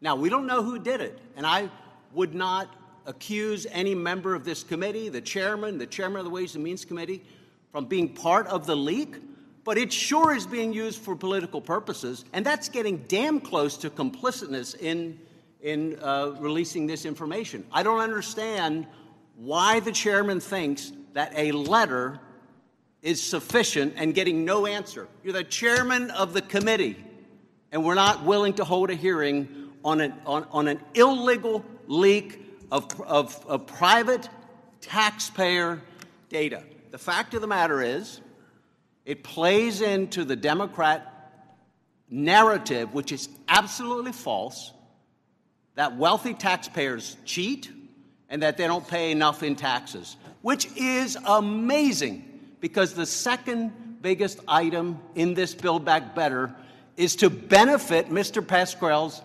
wealthy taxpayers and wealthy taxpayers in both coasts. It is unbelievable the hypocrisy that we see here, that we talk about Build Back Better being for the poor taxpayers, but the second biggest item benefits millionaires. It's just unbelievable. And now it's a war on trusts, apparently. Well, I got to tell you that I don't need to tell whether the farmers and the small business owners in my district are legitimate, because they are. And they are using a legal trust mechanism in the part of the farmers to ensure that they are making good decisions about allowing a taxpayer, a family farm, to be passed from one generation to another, ensure that it is done well. So this is unbelievable what we are seeing happen today in this committee. Instead of doing a hearing on ProPublica and why that data was leaked, we're using another set of data that was achieved illegally as well. It is unbelievable that this is what's happening right here in the committee that I'm part of, and that Mr. Pascrell, you're allowing that to happen. So let's step in right there. That's a great point by Mr. Schmucker. I'm not sure if he has any agenda to saying that. He's basically saying, hey, most people that are using these services and doing all these things are just wealthy people who are trying to protect their assets and make sure it gets to where it needs to so it can be given to the next generation or the generation after that. So why is this information being leaked? What's the issue here? is what I'm paraphrasing from Mr. Smucker. And I'm not saying he's right or wrong. I'm simply saying, well, the information was leaked, and Mr. Smucker is right. This is how the wealthy move. And here's my question. And I might have asked this already, but I got to ask it again. Why aren't any Black media companies? Now, to give credit, I looked at 10 different Black media companies, the largest of them all. Urban One didn't talk about the Pandora Papers, not on their website, right? Nothing was leaked to Urban One or Radio One. Who was the other one? The Griot, I believe they didn't talk about it. There was one other one, Essence, right? Now, Black Enterprise did talk about it, but in their article, it's basically a copy and paste from other article. There's no, to me, this would be the information, although it's leaked and people are arguing, why is it out there? This is the information to close the wealth gap. Here it is right here, because it's not, the wealth gap is less about money and it's more about information. That's how you'll know if somebody's really for you or not. Are they willing to hand you information, or are they going to hide it? If they hide information from you, they don't want to see you win. Mr. Smucker is coming on and saying, well, why are we going after these people? They seem to be doing, most people are doing something legitimate with all this. If that's the case, Mr. Smucker, well, then why don't more people know about this? I'm not saying their financial information should have been leaked, but it seems like there's a group of people who know about it and a huge group of people who don't. And I'm saying, well, if you're a Black Equity listener, I would take this episode and dissect it over and over and over again, go into the Pandora Papers, go into the Panama Papers, go into them. It's been leaked of how the wealthy are managing their wealth. It's there. It's in plain sight.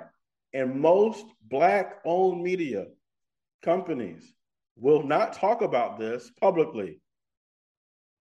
Why would they hide that from their own people? Why are we playing footsie with information? They'll tell you when somebody becomes a millionaire. They'll tell you about, this person acquired $2.6 million this, or, millionaire. But they won't tell you about 130 billionaires and their financial information of how they're managing their wealth. We have reached a point where we're getting a lot of surface level content. And you have to ask yourself, why? I respond. The problem is when we deal with unreality. I don't know what you're talking about. I've been very clear in public about what our motivations are here. And I have accused no one of doing wrong, except to say we need more transparency in this area. Just as we said 15 years ago, we needed more transparency on issues like the Cayman Islands, where people were dumping money so they had to pay taxes in this country. If that's involving privacy, I plead guilty. But that has nothing to do with privacy. It has if you're possibly breaking the law. And I would look at the history of your party. You want to make this partisan? Fine. Your party, when they gave 12 names out 12 years ago, when they were investigating the director of the IRS at that time, when you succeeded in pushing her out, 12 people who did nothing wrong, and they were never apologized to. Your party did that. I'm telling you what we're looking for. We're seeing if there's transparency in this issue about states taking up the gauntlet for those people who don't want to be named as being owners of this money. That's what I'm doing. Can I respond, Mr. Chairman? Sure. I don't know about that. That was before my time. I don't know about that. To me, this isn't a party issue. And maybe I'll just ask a question. It's not a party issue. Why are we not investigating the data that was leaked. Why are we not calling it out for what it is? It's an illegal dump of taxpayer data. There are only a few people outside of the IRS who have access to that data. Why do we not care that this was done illegally? Why haven't we held a hearing, and are you willing to hold a hearing on this? If I feel it's necessary, and when you become the chairman, you can make that decision. Oh, I know that. Good. I know that. I just think it's absolutely critical that we hold a hearing to investigate this rather than using leaked data for political purposes. Well, it's unbelievable. We haven't established that yet. We haven't established what? That it's leaked. Oh, it's leaked. We haven't established that. Okay. It's certainly not a legal use of taxpayer data. Okay. Thank you for your comments. Thank you, Mr. Chairman. And now I'd like to ask Mr. Dogger for 5 minutes. Thank you, Mr. Chairman, and thank you for focusing our attention on these very disturbing revelations from the Pandora Papers. You know, I think what is unbelievable is that after the Panama Papers, this committee did nothing. After the Paradise Papers, the Congress as a whole did not act forcefully, and had it not been for the very long and detailed and laborious work by international investigative reporters, we would not even have the information that we have here today. Finally, this year, our Ways and Means Committee, working with the Biden administration, has made some limited progress in seeking to have large corporations and the wealthy few in our country pay a little more of their fair share of our taxes. And Secretary Yellen has taken bold action in achieving a global agreement on a corporate minimum tax. As a result, the incentives are reduced for multinationals to race to the bottom and find the tax haven in which they pay not some taxes, but no taxes on their income. And in Build Back Better, overall, our proposed reforms to the international tax system will be constructive, particularly the requirement that I've sought for years through my no tax breaks for outsourcing bill, and that's the country-by-country reporting. This will reduce the shifting of profits into no tax and low tax havens.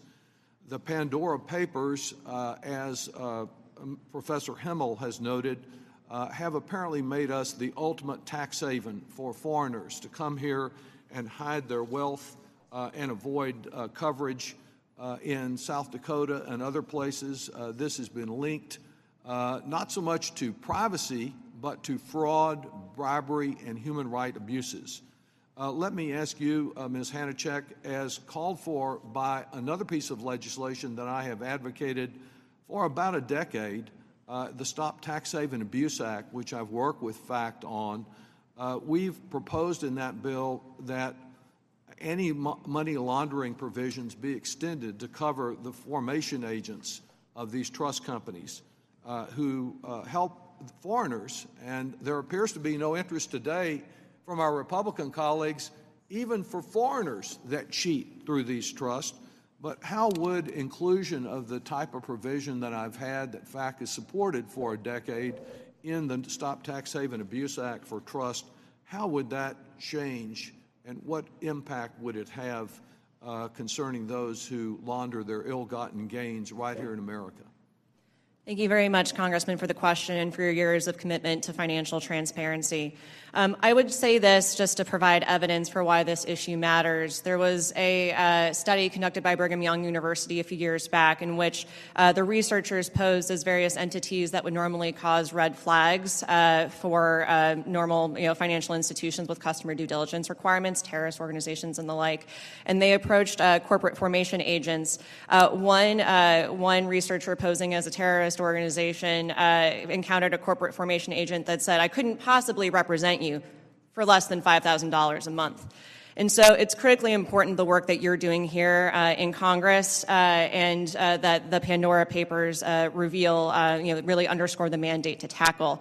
Additionally, that's why it's important that the Biden administration has reiterated or announced its interest in tackling corporate formation agents, corporate service providers, and trust providers as part of its anti-money laundering framework moving forward. So with the bill that you've written, Congressman, as well as efforts like the Enablers Act from your colleagues, we're really excited to see Congress work with the administration to actually get this across the finish line.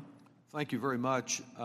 And let me ask Professor Himmel, I appreciate your testimony and that of Professor Moran.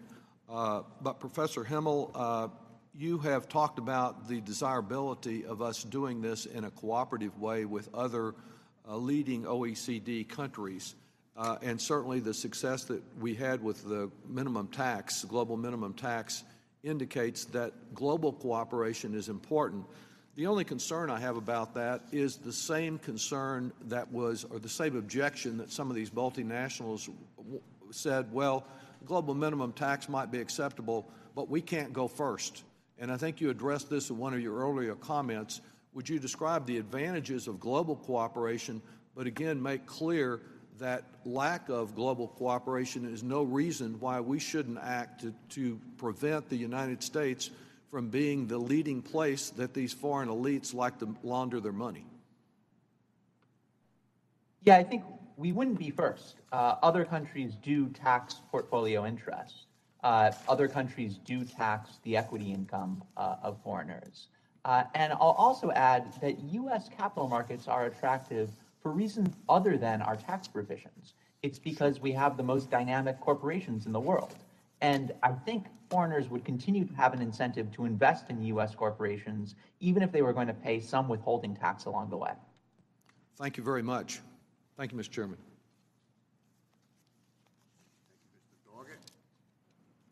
And now we're going to turn to Mr. Horsford for 5 minutes. Thank you, Mr. Chairman. I appreciate you holding this critically important hearing on the ICIJ's Pandora Papers.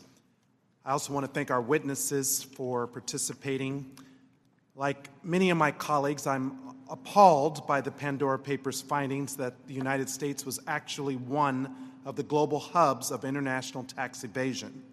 It is ridiculous that the tax code allows these individuals to legally negate any tax obligations through convoluted financial instruments and increasingly obscure beneficiaries. My constituents in Nevada's 4th District deserve better.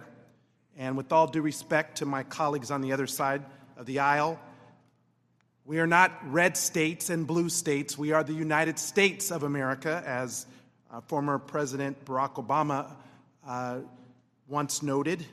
And I really get tired of that framing by the other side. Why don't we focus on federal tax policy that is fair and equitable and ensures that those who are not paying their fair share do so? The first issue I'd like to highlight is how these secretive financial tools make tax avoidance much easier. At a time where the wealthiest corporations and individuals have seen record profits and the richest 1% hold more wealth than the middle 60% of American households, we must level the playing field. My constituents are hardworking men and women who don't have the resources to hire a team of lawyers or establish obscure shell corporations. As such, many of them end up paying a higher effective tax rate than the mega-rich highlighted in these papers. These hidden assets cost the United States government tens of billions of dollars a year in tax revenue, and it is unacceptable that those who have benefited the most from our society refuse to reinvest in their fellow citizens. Professor Moran, you discuss a race to the bottom amongst tax havens to attract investment through ever greater concessions. And you note dire consequences for localities that become tax havens. In light of this, what actions can we take as the federal government to limit U.S. states' participations in this race? It's very important that whatever rules apply, that they apply in such a way that that it doesn't encourage competition between the states. So you can see this, for example, in tax incentives, where states give one incentive and then another state gives another incentive and then another state gives another incentive, and it spirals and it spirals and it spirals. We've already seen that in the tax incentive part of this problem, and we're going to see it in the tax haven part as well. And of course, you in Nevada are right at the forefront of this. So it's whatever you do, it's important to always consider, will this stop competition between the states, or will it encourage competition between the states? Thank you. Additionally, I want to discuss how the findings by the ICIJ give us a glimpse into how deeply secretive financial instruments have become.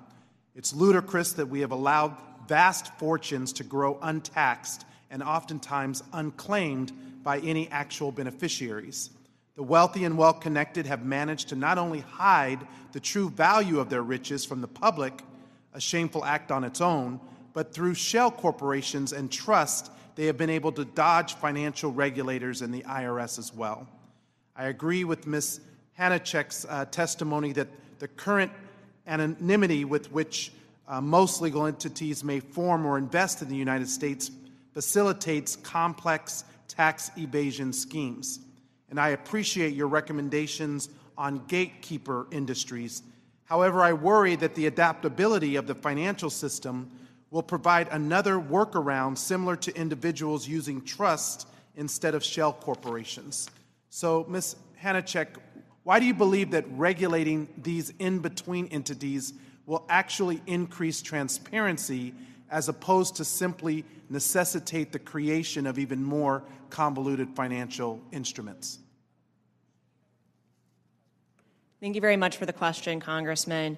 It's essential that the United States, via its law enforcement and tax authorities, has an understanding of who's behind anonymous legal entities, whether that's anonymous shell corporations, trusts, or others. And you rightly point out that the trust industry has contorted itself 100 different ways to try to evade the scrutiny of new regulations that come online.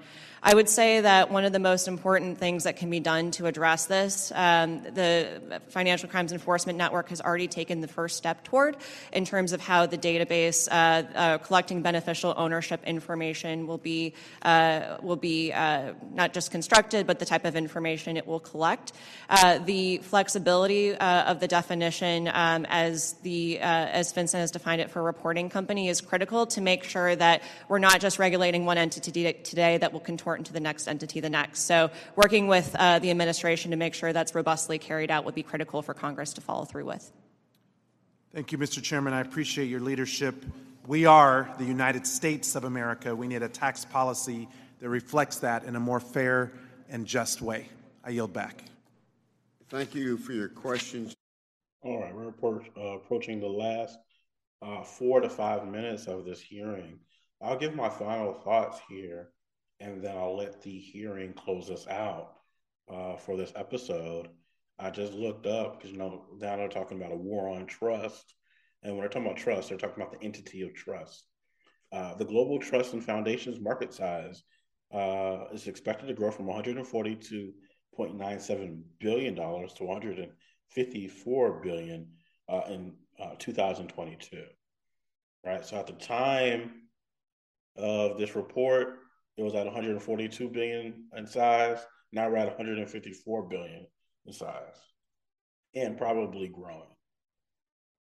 The reason why I think this is important is I think it's important if this is the way that wealth is managed, we need to be paying attention to this.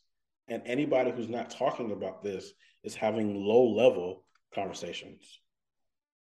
No matter what they tell you, if you're not talking about this level of thinking around wealth, we're doing a disservice to really our entire culture, our ancestors, to everybody. You know, we always talk about how our ancestors died so we can have a right to vote. And maybe that's true, right?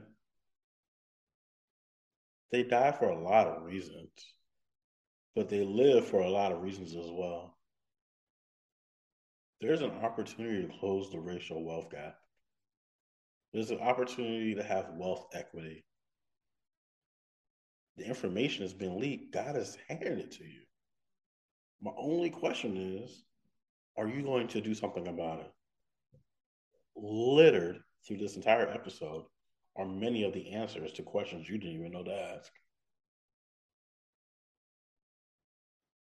The hearing is talking about how people are taking advantage of the system, and many people are just playing the system that is in front of them. And they have this information that's been passed down from generation to generation. They're not thinking anything is wrong. This is what their parents taught them. And so now, here I am, handing this information over to you, and you can decide what to do with this. This could be an episode that completely changes your life, or some people will never even press play. But I can sleep well at night knowing that I did my part.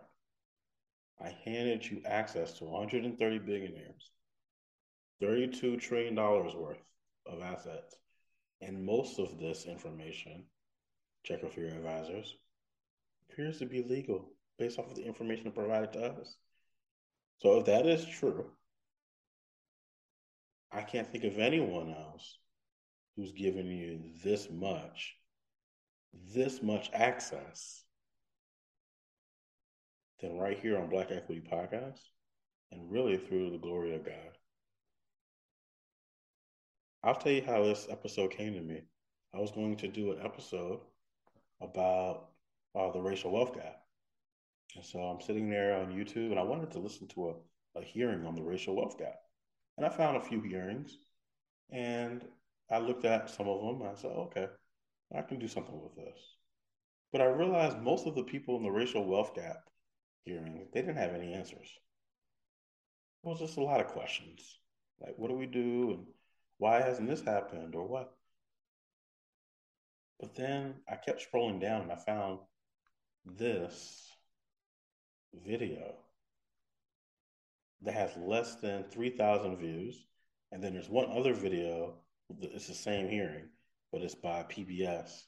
And that has less than 15,000 views. So as far as I can tell, of course, you know, it's probably been on TV too. But as far as YouTube is concerned, there's less than 20,000 people who have viewed this hearing.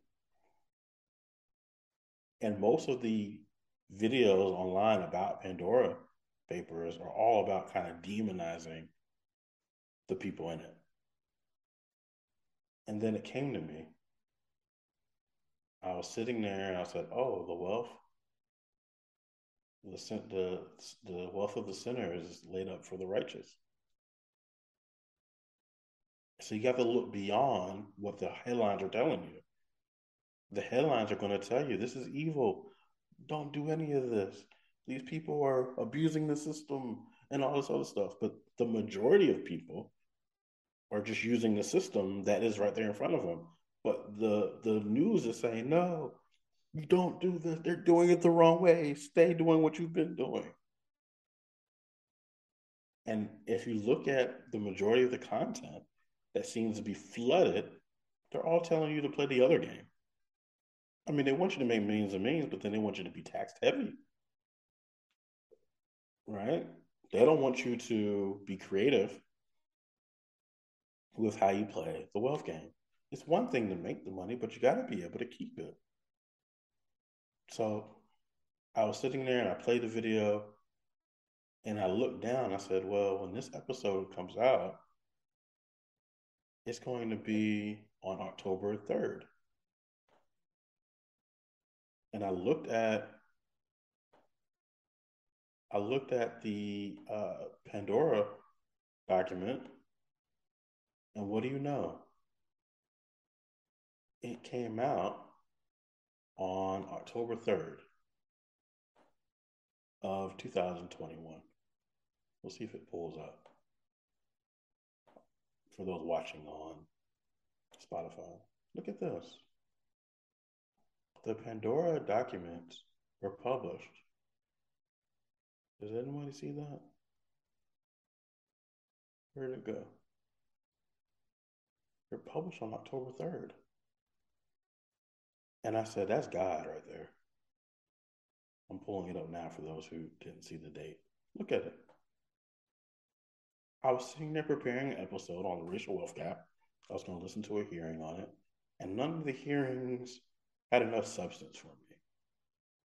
I scrolled down and I saw a hearing about the Pandora Papers, and I said, well, what is that? I didn't remember this even happening last year. You got to remember, over the last couple of years, it's all been about the pandemic and pandemic. All this happened during the pandemic. You remember how the billionaires and billionaires were making more and more money during the pandemic and wealth was shifting and everything was moving? And then these papers came out. So I looked down, I looked at the hearing, and I just kind of clicked through it. And I said, oh my goodness, this is what we need to look into. And I said, what day am I releasing this episode? Oh, October 3rd. It's exactly a year now since this has been out. And then it allowed me to see, well, what's been going on for a year? How many podcasts are about the Pandora Papers? How many Black-owned media companies are talking about this? How many Black podcasts are talking about this? And I noticed they're all playing the old game. They're giving us access to old information that we've already knew. There's a whole new game in town. And the Pandora Papers really make you realize what it is. I know we're not the biggest podcast in the world, but God has given us access to something different. Go look on your podcast, wherever you listen to your podcast. How many Black podcasts are talking about this? How many Black-owned media companies are talking about this in depth? Even Black Enterprise didn't talk about it in depth. And I just started realizing most things that are propped up for the old system or for the system that doesn't give us access to anything that will get us closer to the closing this racial wealth gap. This right here gets us closer. You just have to apply it. I thank you for tuning in today for, I believe, to be a next level conversation. I really hope and pray that you don't get caught up in the old frequency. There's a new frequency in town. And I want you to have access to it. I'm not hiding anything from you. It's all right here in front of us. I could have found the Pandora Papers and just ran off. But then I wouldn't be me. This needs to be discussed, especially on the 1-year anniversary of the largest leak of financial information, not just financial information, of the wealthy, of the wealthy, of the wealthy. It's all sitting here for you to go through and decide for yourself, how will you leverage this for your own portfolios, for the people around you, for your circles. Access to information is the key. And if they're not telling you about something, it's because they don't want to see you win. That, Mr. Horsford. It was a fitting conclusion to our hearings today. I want to thank the witnesses for doing a spectacular job. That's everybody. And thank you for being here for your time. I think that you have assisted in building a groundswell for oversight as well as transparency. I can assure you, I don't take lightly when I send letters to agencies and I don't get an answer.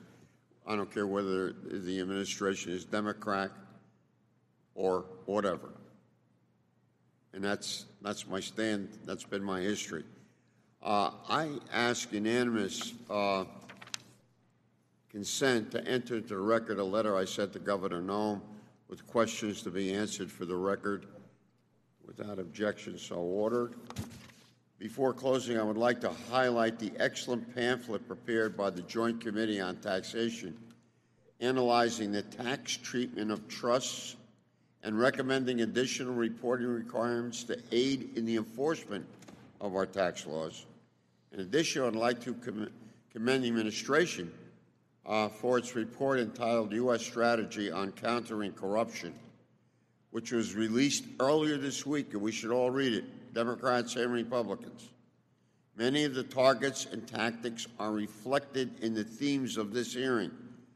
I look forward to working with President Biden implementing this strategy. And with that, let me say this. If there are things that we could have touched on today and we didn't have the time to do it, would you please write to me about this? I think it's regardless of where your stance is, because we take everybody's viewpoints into consideration. We want to protect privacy. There's no two ways about it. But, you know, that's a two-way street. And the point of the matter is, to have oversight, we need to understand, we need information. That doesn't mean just go get it, but it means that you have to have a solid foundation. I want to thank the committee, both Democrats and Republicans. It's a big issue, and I said to the ranking member, my good friend Mr. Kelly, a few moments ago, this is like a volcano. This is how the Cayman Islands started discussion, and we never completed. And I hope this is not the case with those domestic things that are cropping up in the States, now only 5 or 6, but that's going to grow also, no question about it. Thank you, everybody, for being here today. Have a great holiday, and keep your families close. I would like to thank the witnesses who joined us today. Please be advised that members have 2 weeks to submit written questions to be answered later in writing. Those questions and your answers will be made part of the formal hearing record. With that, this committee stands adjourned. Thank you.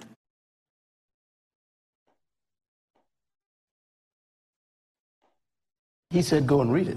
I went and read it. It says, the wealth of the wicked is laid up for the righteous, and a good man leaves an inheritance to his children's children. You ain't leaving nothing to your grandchildren right now, and you're born again. You just barely living off your retirement. You are useless. You failed God. Your grandkids have nothing from you that will last. They don't want your clothing. That's not inheritance.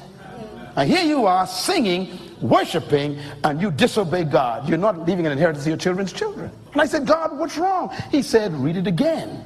And I read it again. It says, the wealth of the wicked is laid up for the righteous, and a good man leaves an inheritance to his children's children. And I never saw it before until that day. God said, see? First of all, he says, who did I tell you have the wealth? I said, the wicked. He says, good. He says, how do you know that I know they have it? I said, I don't know. I was ashamed. He says, I gave it to them. He said, have you ever wondered why I gave it to them? Because I only give resources to those who can manage. Management is so serious to God that he'd rather give it to the wicked to protect it from you holy mismanagers. And do you know what we do? We lazy people, we try to claim it out of their hand. That's why we're broke. I claim. Claim what? You've been claiming for the last 5 years and you still broke. And the wicked still get it. Why? Because you don't get it by claiming. You get it by attracting it through management.